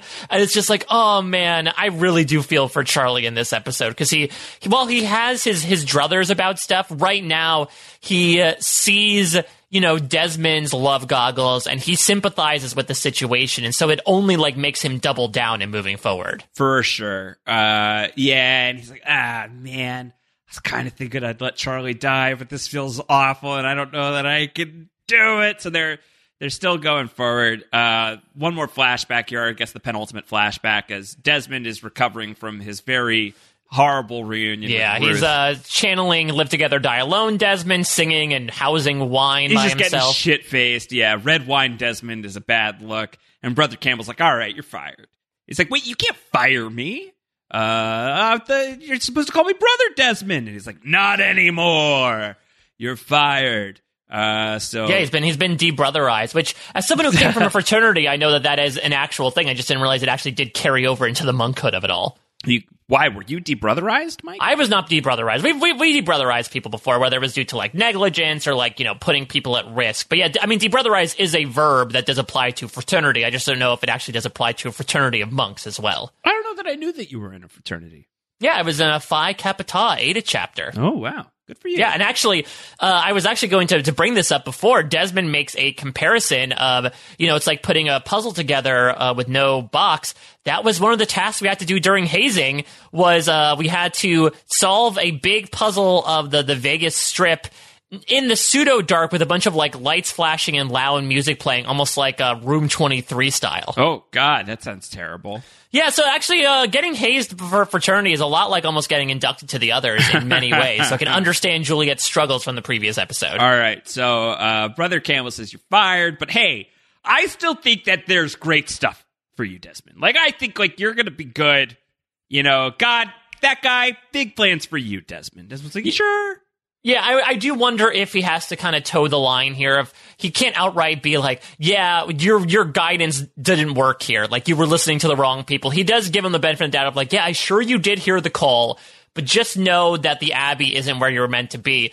And we're gonna have to get into this, because we'll this as actually shown in the last flashback, but there is one of the grodiest, chintziest Photoshop jobs I've ever seen on Brother Campbell's desk of Brother Campbell and Eloise Hawking.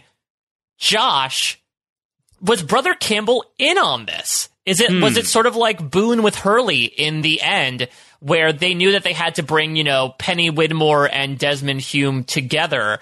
And so all this talk about you're not meant to be here is very tongue-in-cheek for Brother Campbell to be like, I've been instructed as to what I need to do to get you on the right path, and that right path is letting you go right now and having you meet Penny on your final day. Well, I can envision the scenario where Eloise Hawking inserted herself into Brother Campbell's life. Right. As a means of getting Penny into Brother Campbell's life, as a means of getting Brother Desmond and Penny together.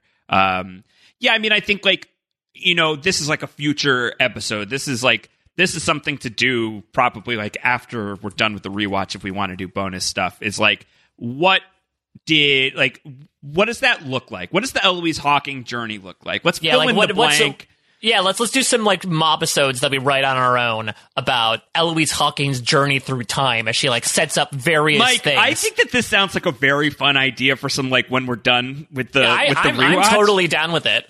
Just do some fan fiction effectively of talk to, well, what would that have looked like? How would that make sense? Because I think Eloise Hawking has sort of this this omniscient knowledge of everything. How does she come by that? We've talked about this a little bit before. Is it right? Was it the notebook that Daniel Faraday left behind? Was it her own contact with the island? Right. And if it's the Daniel Faraday stuff, how did Daniel Faraday know about that? Is it because Faraday knew it via Eloise Hawking, who knew it via the Daniel Faraday notebook? So it's a paradox. There's a lot to talk about there. But I can imagine, if we're trying to retcon this and make this fit, that Eloise Hawking has some connection to Brother Campbell that it could be something that like she's cheekily doing because this puts those pieces together, and Desmond and Penny are supposed to get connected so that Desmond goes to the island and blah, blah, blah, blah, blah, blah. I just cannot get over that picture. Because the Lost prop department is usually incredible. And you can't even, like, do the logic of, well, it wasn't HD, so they didn't know that people would be watching it. They knew well and good that Lost was a freeze frame show where they were pausing things to look at stuff. Look at the blast door map. I do not know how that thing got past so many people to put on Brother Campbell's desk of, like, what the bloody hell is that? Yeah, I do think we could say inexcusable for I think it's just someone was sleeping on the job that day. It's like, oh shit, I got to get this done. All right, 5 minutes later. Yeah, but like literally, they were on their way out the door. Like, oh crap! All right, 3 mouse clicks. I'm sure this is fine. Nobody will really see it. Look, shit happens. What are you gonna do? So back on the island, the rain is starting to pour down. Jin wants to know what's going on. Hurley kind of catches him up. Jin looks at him like he has 300 heads, and he's like, dude. Even if I spoke Korean, none of this would make sense. I also think that had Jin know the story, though, again, I think like Charlie, he's also a very romantically influenced character, so I think he would also side with Desmond here. I think very likely. So I mean, all four of them actually are very romantic characters. So they're trekking through the jungle, and then some familiar stuff starts to happen. We'll move fast if we stop talking. She might be hot. I'm moving as fast as I can. In case you haven't noticed, dude, I'm not exactly the Flash. The Flash is pathetic. You got something against the fastest man alive? You're insane, mate. Superman can fly around the entire planet in the blink of an eye. Dude, if we're going by a pure foot race, Zeus would get dusted by the Flash. Why would the Man of Steel agree to a solid foot race? For charity, and Flash would totally win because he can, like, vibrate through walls and stuff. Ooh, vibration. And what would Superman do if he came up against a wall? Well, no smashing allowed.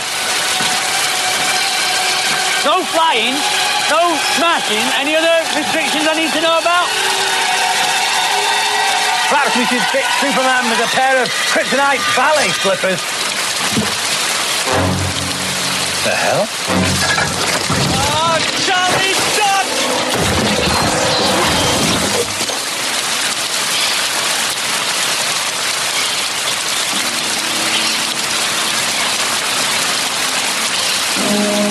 Dude.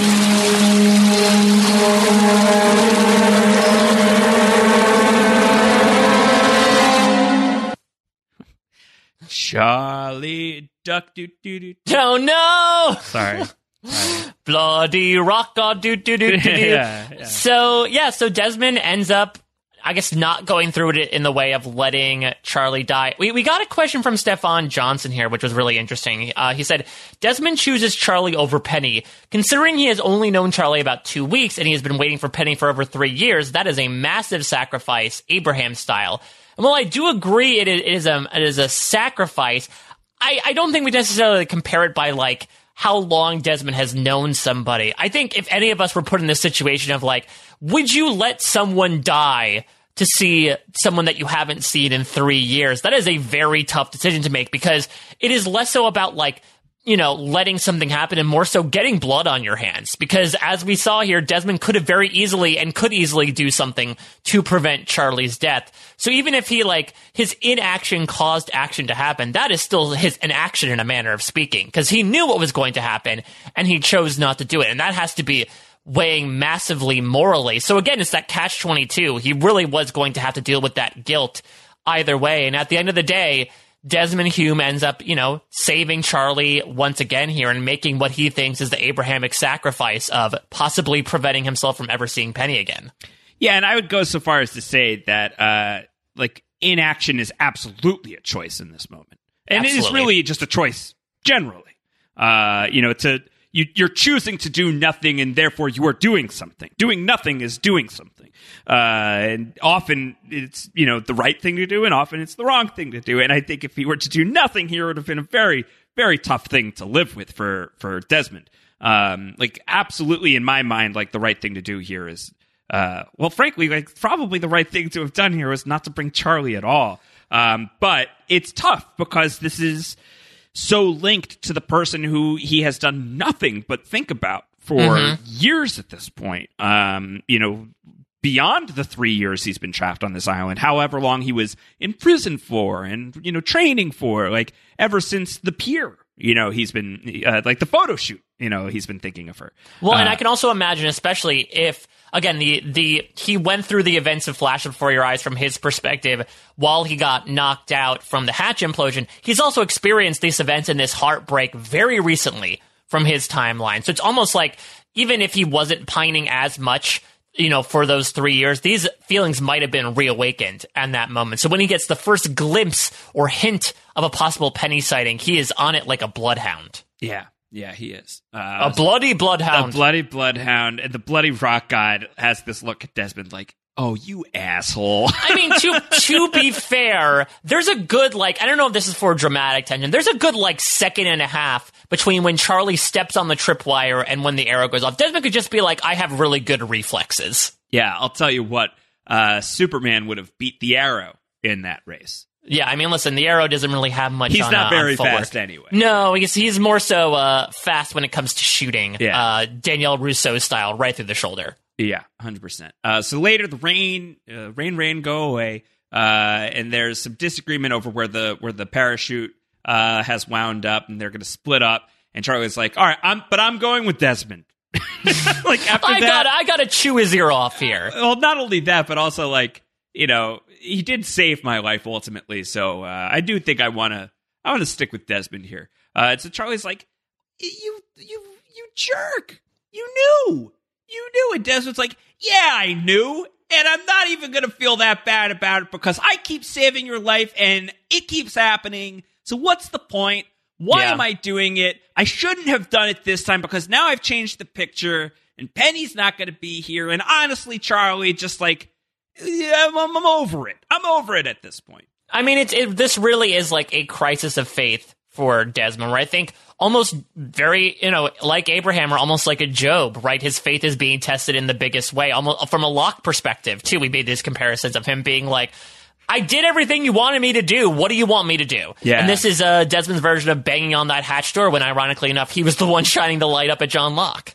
Yeah. Yeah, so, he's displeased with all of this, and I think he's especially upset when he goes and they reach they hear from Jin, and there's the person hanging from the parachute, and it doesn't look like that person's moving, and Desmond thinks it's Penny, so he's like, oh, shit. I will say, actually, a fairly subdued reaction from Henry Ian Cusick to this idea of oh yeah, Penny might be dead. I think it's very surprisingly sober and stone-faced. Maybe he's just so emotionally spent at this point, but you would think that Desmond would, flip much more of a shit if he actually thought that Penny had died helicoptering from to see him on the island. I would guess that there is a degree to which, after he saved Charlie, he figures, he damned Penny. So it's almost like this was, an inevitability. In his go mind. ahead, pull off the helmet, let me see the love of my life dead because of my actions. Yeah, so we get one more flashback, which kind of blends in with the ending of the episode, and it begins with Desmond saying goodbye to Brother Campbell. Desmond looking so suave. Love that green shirt, gray sweater combo with the blue coat. I want to rock that. Yeah, how could you not immediately fall for this guy looking like Look that? Look at this guy. And Brother Campbell's going to tell Desmond, hey, one last thing before you go. Are you up for some heavy lifting? Those are his words, heavy lifting.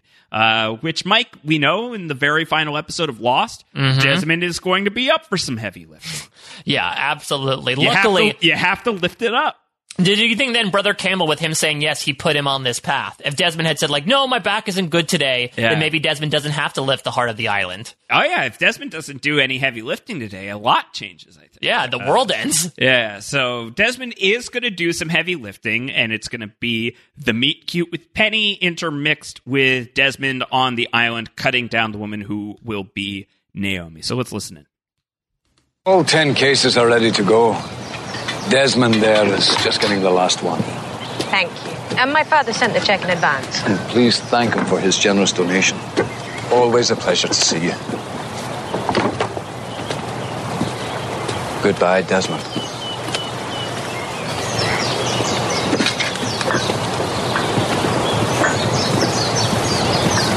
I think we should be able to fit it all in the back, and if not, we'll put the rest in the front. Is that all right? Absolutely.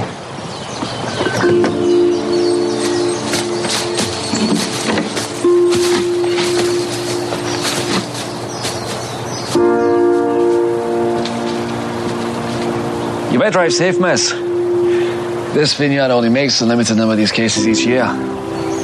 Is that so? Aye. It's because the monks are lazy. Yeah, it's easier making grape jelly than wine. And how do you know so much about monks? Because I'm an ex-monk. Really? As of last night, I was fired. Oh, wasn't that funny? I'm sorry, I didn't know monks could be fired. Oh, they can. You know, I was told under no uncertain terms that the Abbey wasn't where I was meant to end up. Just a step along a path. You know, God allegedly has bigger plans for me.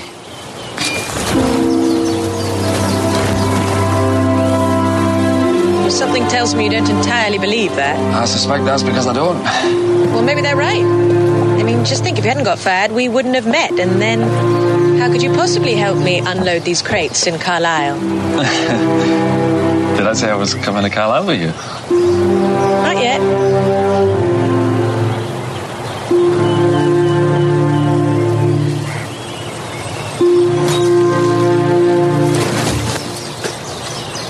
I mean, of course, if an ex-monk already has plans, then... You know, I don't usually get in the cars with strangers. Well, in that case, I'm Penelope. Penny. Desmond. Very nice to meet you, Penny.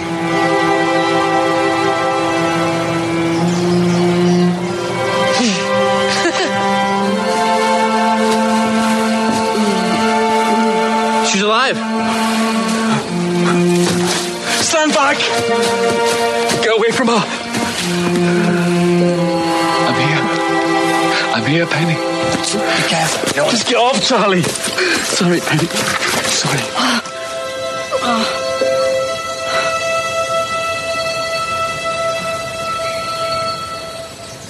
Desmond.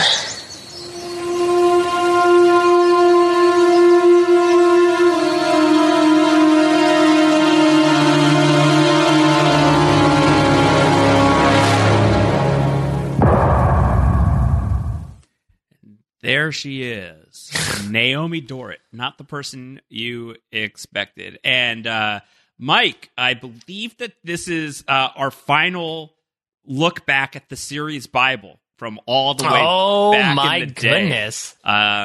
Hope flickers when a small plane flies over the island, but moments later, it bursts into flames. Before it crashes into a mountainside, a single parachuter. Yay! Oh, do they mean marital status as well? I do believe so. I do. Leaps from the plane. Despite vast distance and impending nightfall, a rescue party immediately organizes.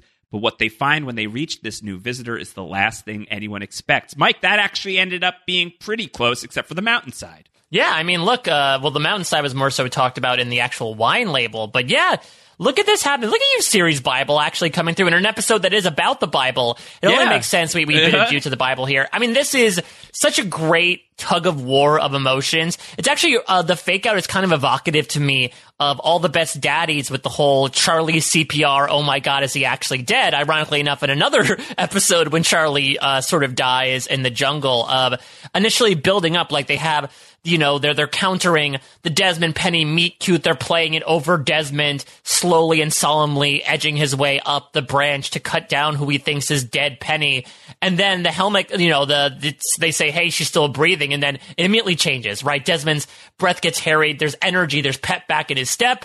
And it's not Penny at all. It's just such a nice subversion of expectations with the use of flashback to a lot of the developments that happen in the modern storyline. Just a really strong ending overall. Really strong ending, provocative. This is a totally new character. That's exciting.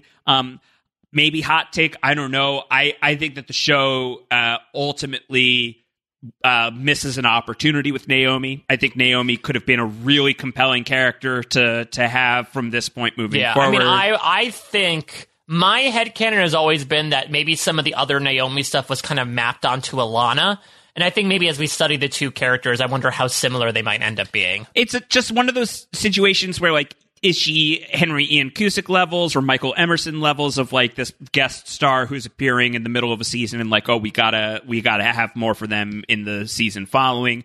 Maybe not, but I think that the potential was certainly there, and especially as they were going to elaborate on the Freighter storyline, and especially because it wasn't a matter of, like, we're not going to be able to get the actor back, because they're able to get... they get her back for Confirmed Dead. They get her back for Some Like It Hot. They get her back for the very first episode of season 4 as well, because she's not even killed by Locke right away. Yeah, that's very true. She bleeds out later, like she dies in the... And I'm pretty sure we see her in Meet Kevin Johnson as well on the Freighter. You know, so, like, I think that it's a shame that they didn't find a way to keep her going. Like, I think, like, that was a missed opportunity, especially with a show that maybe some of, like, the women of Lost don't get nearly as much embellishment as many would like. I feel like Naomi would have been a character that could have been really, really cool. Could have been somebody who is of that, like, morally ambiguous Ben Linus level, if not, like, sort of like a Kimi-ish type of character. I think could have been really, really cool with Naomi. So I'm happy to have her on the show right now, because I've always been a fan of this character. And one of the major disagreements that I have with Lost is the way that they dispatch of her. I think that they dropped the ball on somebody who I thought was very interesting, and to your point, I think could have taken on a lot of the Alana stuff later on, and that wouldn't have felt so sudden to just, like, suddenly have this new character who's really super important in, like, the halfway mark of the penultimate season of the show. You would have a character who mattered a lot at this stage, like in the kissing towards season 4. I think it would have worked a lot better for me if they had hyped her up to the same levels that they're going to hype up the other Freighter folk. Yeah, I mean, even look at someone like what we're just going to see happen with Juliet and Ben, and even to an extent like Richard Alpert. Like, introduce them in a weird way, almost as an antagonist or a big person to work towards, and then work them into the group. I do not think it's outside the realm of the possibility for them to be able to do that. It's just maybe for whatever reason they were looking at season 4 and thought they might, like, wipe the slate clean in a manner of speaking. But like you said, like, I don't think this is a Nikki and Paolo situation where the characters were just not very good. I think there's some interesting stuff with Naomi here, and I'll be excited at least to maybe take a page out of the series Bible and spend the next several weeks trying to paint our own picture of what Naomi's story is. For sure. All right, so some more feedback from the listeners. This is from Lindy Steiner, who says, I can't remember what I thought the first time,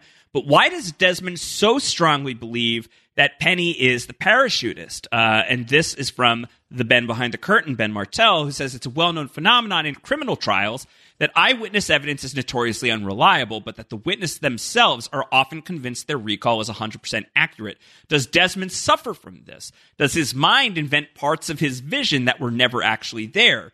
Here he sees Penny, but doesn't see that she is actually the person who parachutes on the island. That seems to be entirely made up in his head. Could this also explain him later believing that he sees Claire leaving with Aaron on the helicopter if he simply sees Aaron and assumes the woman holding him is Claire? Yeah, I mean, it is a good question that, all they have to go off of is Desmond's memory.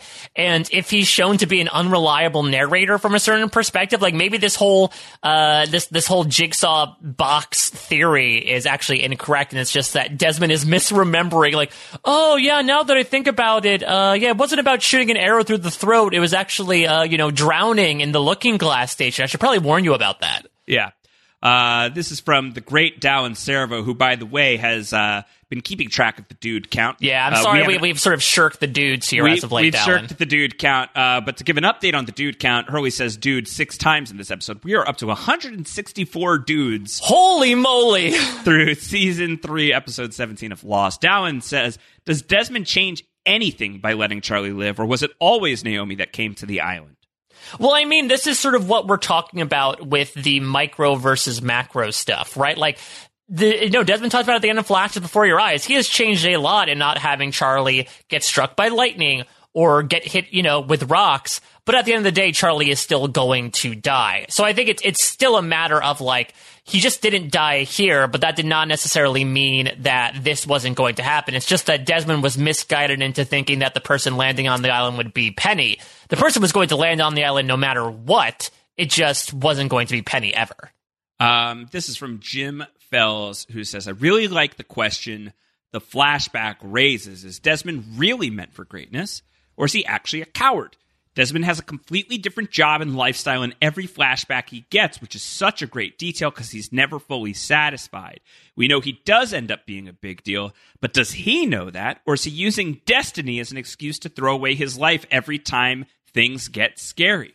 It's a different take on Locke's search for purpose. I was going to say, it's a really interesting comparison to Locke, right? Because Locke is someone who he takes the approach of Brother Campbell's second half of his quote of like, he is always looking at what he's running towards of, okay, this is what I need to do, so I'm going to do it even if it doesn't look great. Desmond is more so saying like, well, I don't want to do this, so I'm running away from it. And it really is two sides of the same coin when it comes to faith. I think Jim makes a really great point there. And I'm going to bring up this question again because I brought it up in the Discord and I brought it up in the beginning of this podcast. Josh, do you think Desmond is a tragic character, or at least certain characteristics are tragic of him? Oh, yeah, certain characteristics for sure. I believe it was Stefan Johnson in the Poster Recaps patron Discord who was defending that take and being like, he gets punished so severely, like so disproportionately to many of his actions. Like he can't stay with Penny, so he gets like stuck on the island for 3 years. Like, right. Yeah, that stuff's awful. That stuff is really, really terrible. I think ultimately in the grand scheme, Desmond's ending is a happy one. He gets to... I mean, that's why his season 6 episode is even titled that. Happily Ever After. And like, I think like ultimately he's able to find peace in a way that few other characters on Lost are probably able to get to like his measure of contentment. And like being able to like feel like a load has really been lifted from this person. Yeah, but to that point, is it almost a thing, again, going back to the Job idea of like, he had to suffer so much to become so happy in the end. Right. So like, there's a lot that he has to go to and a lot through and a lot that he has to figure out about himself and life generally for him to get even remotely close to that level of peace. So yeah, I think that there are hugely tragic aspects of him.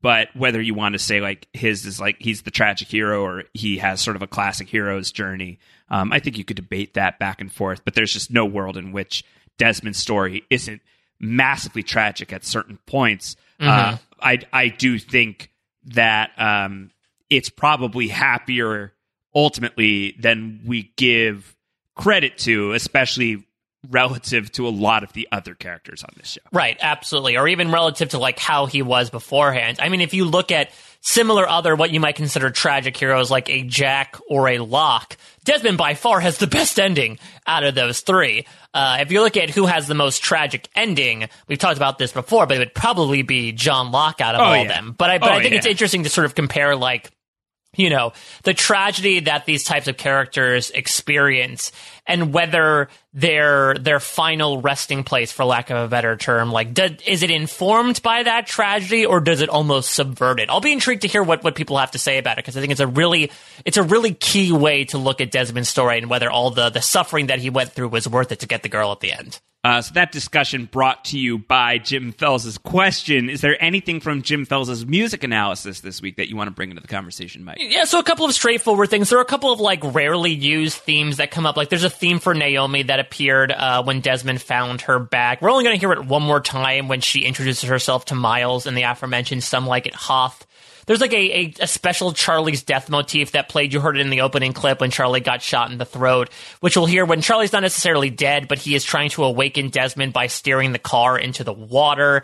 And when Desmond talks with Hurley about The Wire, you better believe there's a callback to Numbers, where we initially saw Hurley following that wire. So yeah, not really a lot of new stuff brought about in this episode musically. Sadly not Drinks on Me, though. No, unfortunately not. You have to look to the Hula Girl for that one. Yeah, that would have been fun. All right, let's get into the MVP, LVPs. Mike, you've got 3 MVPs. I've got 3 LVPs. Why don't you take us for a spin with the MVPs? Yeah, so I'm just going to go bing, bang, boom, because I'm going to give it to 3 out of the 4 of our camping quartet here. I think Charlie, Hurley, and Jin all have strong moments of character. They all have very funny moments, and I think they are all people who, as I mentioned before, I think they would sympathize with Desmond's situation. They're good wingman for, the weird, cockamamie pursuit that Desmond is taking here. So I think, I'm gonna, much like we did with Trisha Tanaka is Dead, for the spiritual sequel to it, I'm gonna give the points to the other 3 members of the camping trip.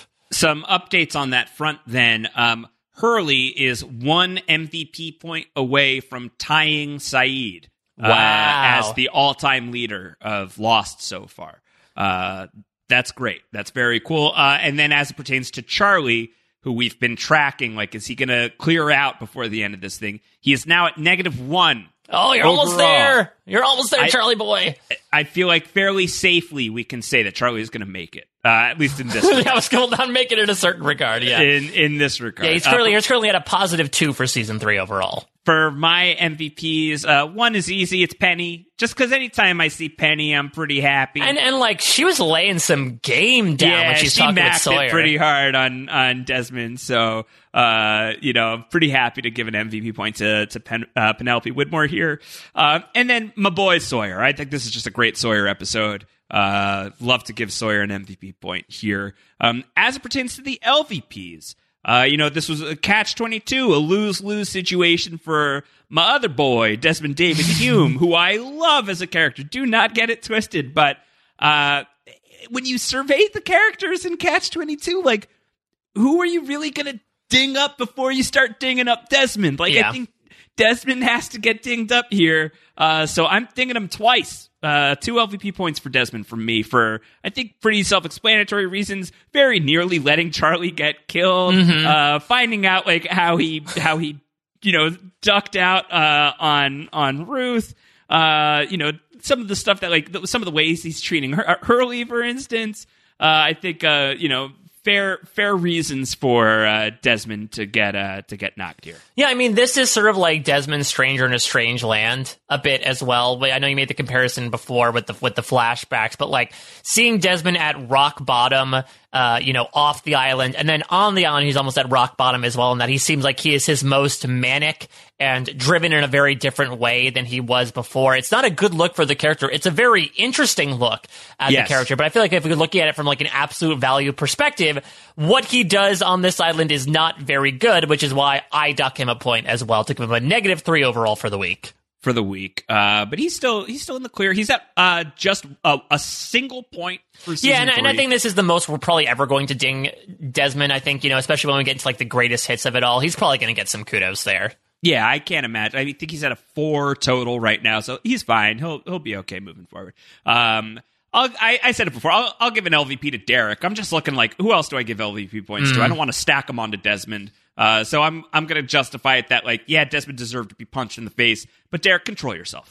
And I'm also going to do what I mentioned before and give an LVP point to Kate here. Again, I know that I can understand from a logical, this isn't a bad writing perspective, what Kate does or what Kate did, but I just think, again, looking at it from an absolute value, she does toy around with Sawyer. She washes using the fresh drinking water.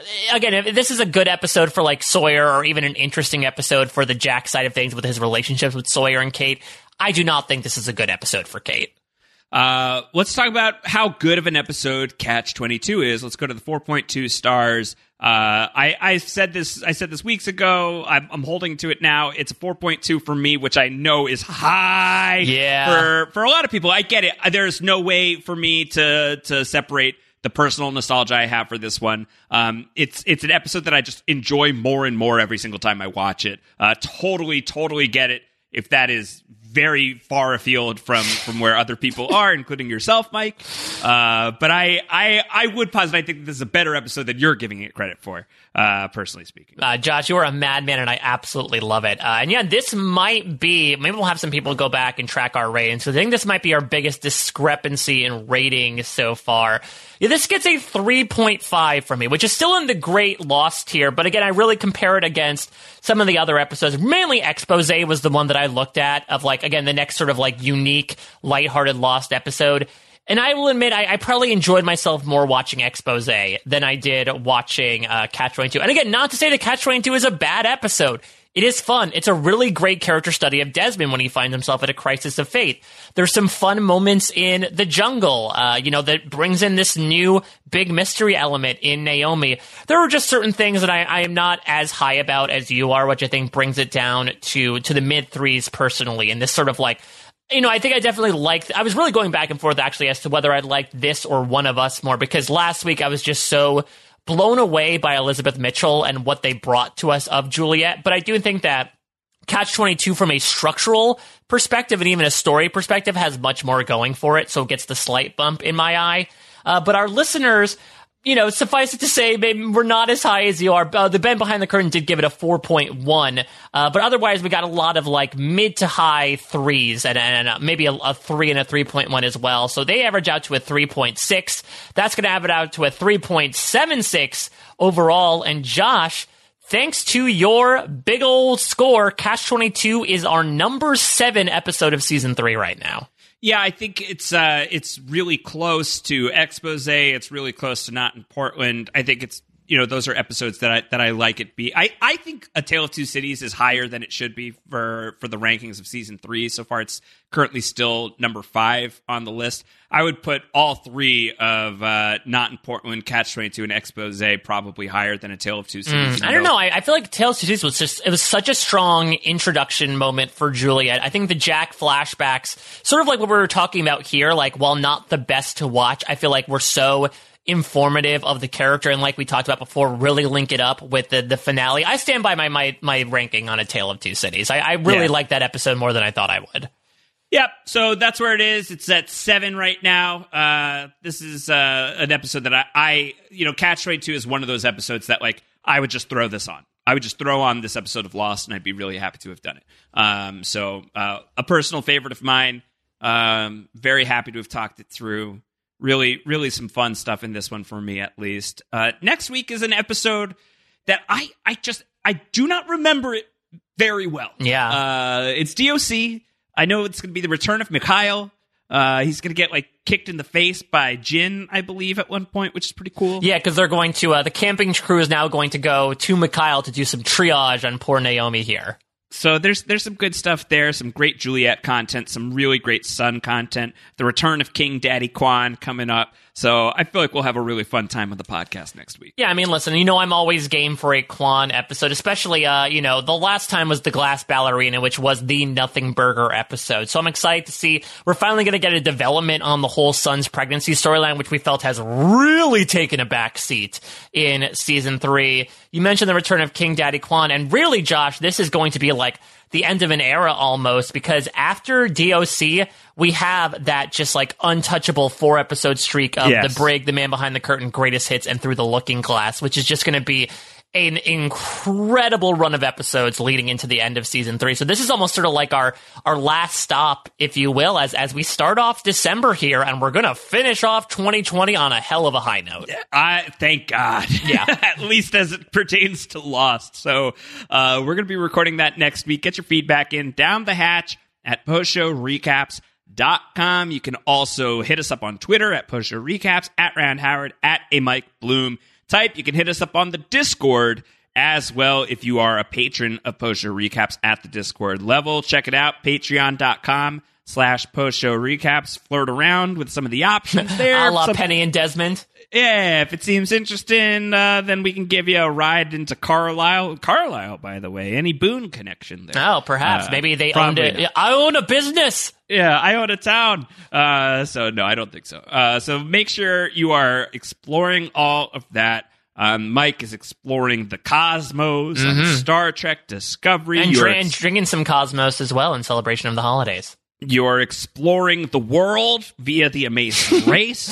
Yeah, our planets and beyond, if you will, and doing some Survivor stuff as well in between. So check all that out. And I know this is coming out the day after American Thanksgiving on Black Rock Friday, but I feel like we should take the time here, Josh, because it actually is very fortunate that you and I received a couple of emails from people just sort of reflecting on their own history with Lost and how Down the Hatch sort of came into their lives. And I know that, it's been a while. It's been a year plus since we started this. So this is a bit of old hat, but I mean, I am infinitely and incredibly thankful to you for bringing me onto this project, and especially to the Hatchlings for keeping us along. We are getting near like the 100 episode mark into this thing, and we have gotten feedback week in and week out. We've got the Ben behind the curtain and Bernard Fitzpatrick working behind the scenes to make sure everything runs smoothly. And Lost was such a community show back in the day that I'll admit, when we started this project up, I wasn't sure if that community would come back, and any and all expectations have been exceeded. It has been extraordinarily spirit-lifting to read and listen to feedback, whether for certain episodes or for Lost impact in life in general, or even just silly little remarks like, what the hell is that picture of Brother Campbell and Eloise Hawking? So this Thanksgiving, like I have been last year as well, I'm incredibly thankful, Josh, to not only you, but the people that listen to us prattle on here for hours at a time about a show that is nearing on 2 decades old. It's the most fun I have each and every week, and I'm happy to keep doing it as we near the back half of the series, but also a particularly very strong run of episodes. Yeah, it's going to be really great. I'm thankful for you, and that's you, Mike, and you, the listener, and you, Lost, as well. This has been a real highlight of my week every single week for since August 2019. Believe it or not. So, we're gonna be hitting our third, calendar year of Lost Down the Hatch pretty soon. So that's crazy. It's crazy to think about. And crazier still is like I am now in this place where I am actively thinking like, all right, so how do we keep this going? Yeah, now we got an idea. We got the Eloise Hawking mobisode storyboarding that we're gonna do. No, I genuinely do have ideas for how we'll do the podcast after we finish the end. Oh, yeah, there are things in the hopper. Don't you worry. DTH is not going away anytime soon. I think Lost is such a spectacular prism of a show. It's just a great canvas to have conversations about that. I feel like once we're done with the rewatch, like that doesn't mean that the podcast has to end. I would be curious, like, are people going to be like, I'm all tired on Lost? Like, all right, I'll give it a rest a little bit. But I don't know. It might be a thing where by the time we're done, we're like, all right, let's go back and relitigate some stuff from the beginning. There might be some stuff in there, considering especially how season 6 was trying to be a full circle in bringing stuff back. Oh, my God, yeah. So I think that there's a lot of ideas there. I'd love to hear from people. Is this music to your ears? The idea of like, oh, you'd keep Down the Hatch going after you finish the rewatch? Or it's like, I'm only here until you get to the film. Go on to Fringe, guys. Give it a rest. I don't know. I think, as I've been thinking about, like, what's the follow-up to Lost is, like, I don't know that there is one, necessarily. Like, I think it's Lost, and I think that this is a show that we've often said, like, it meets you where you are. And I think that there's always going to be a really compelling conversation to have surrounding this world and the characters. So, I'm inclined to keep it going for a while. As long as the interest is there from other people, as long as you and I are still feeling it, that's the big caveat. But I feel like, the proof has borne out that, a year and change later, you and I are as energized about it as we were at the start. Mm-hmm. Amen. All right, that's going to do it. We'll be back next week with DOC. Get your feedback in down the Hatchet Post Show, recaps.com. We'll talk to you in a week. Take care, everybody. Bye.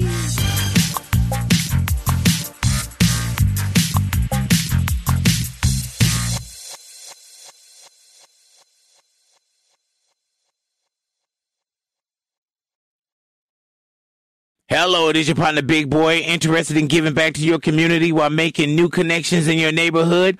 Introducing Neighbor to Neighbor, a California volunteers network that empowers you to take action, contribute to local needs, and be a part of something bigger than yourself. Visit CANeighbors.com to learn more about how you can get to know your neighbor and strengthen your community. Neighbor to Neighbor, it takes a neighborhood. Hello.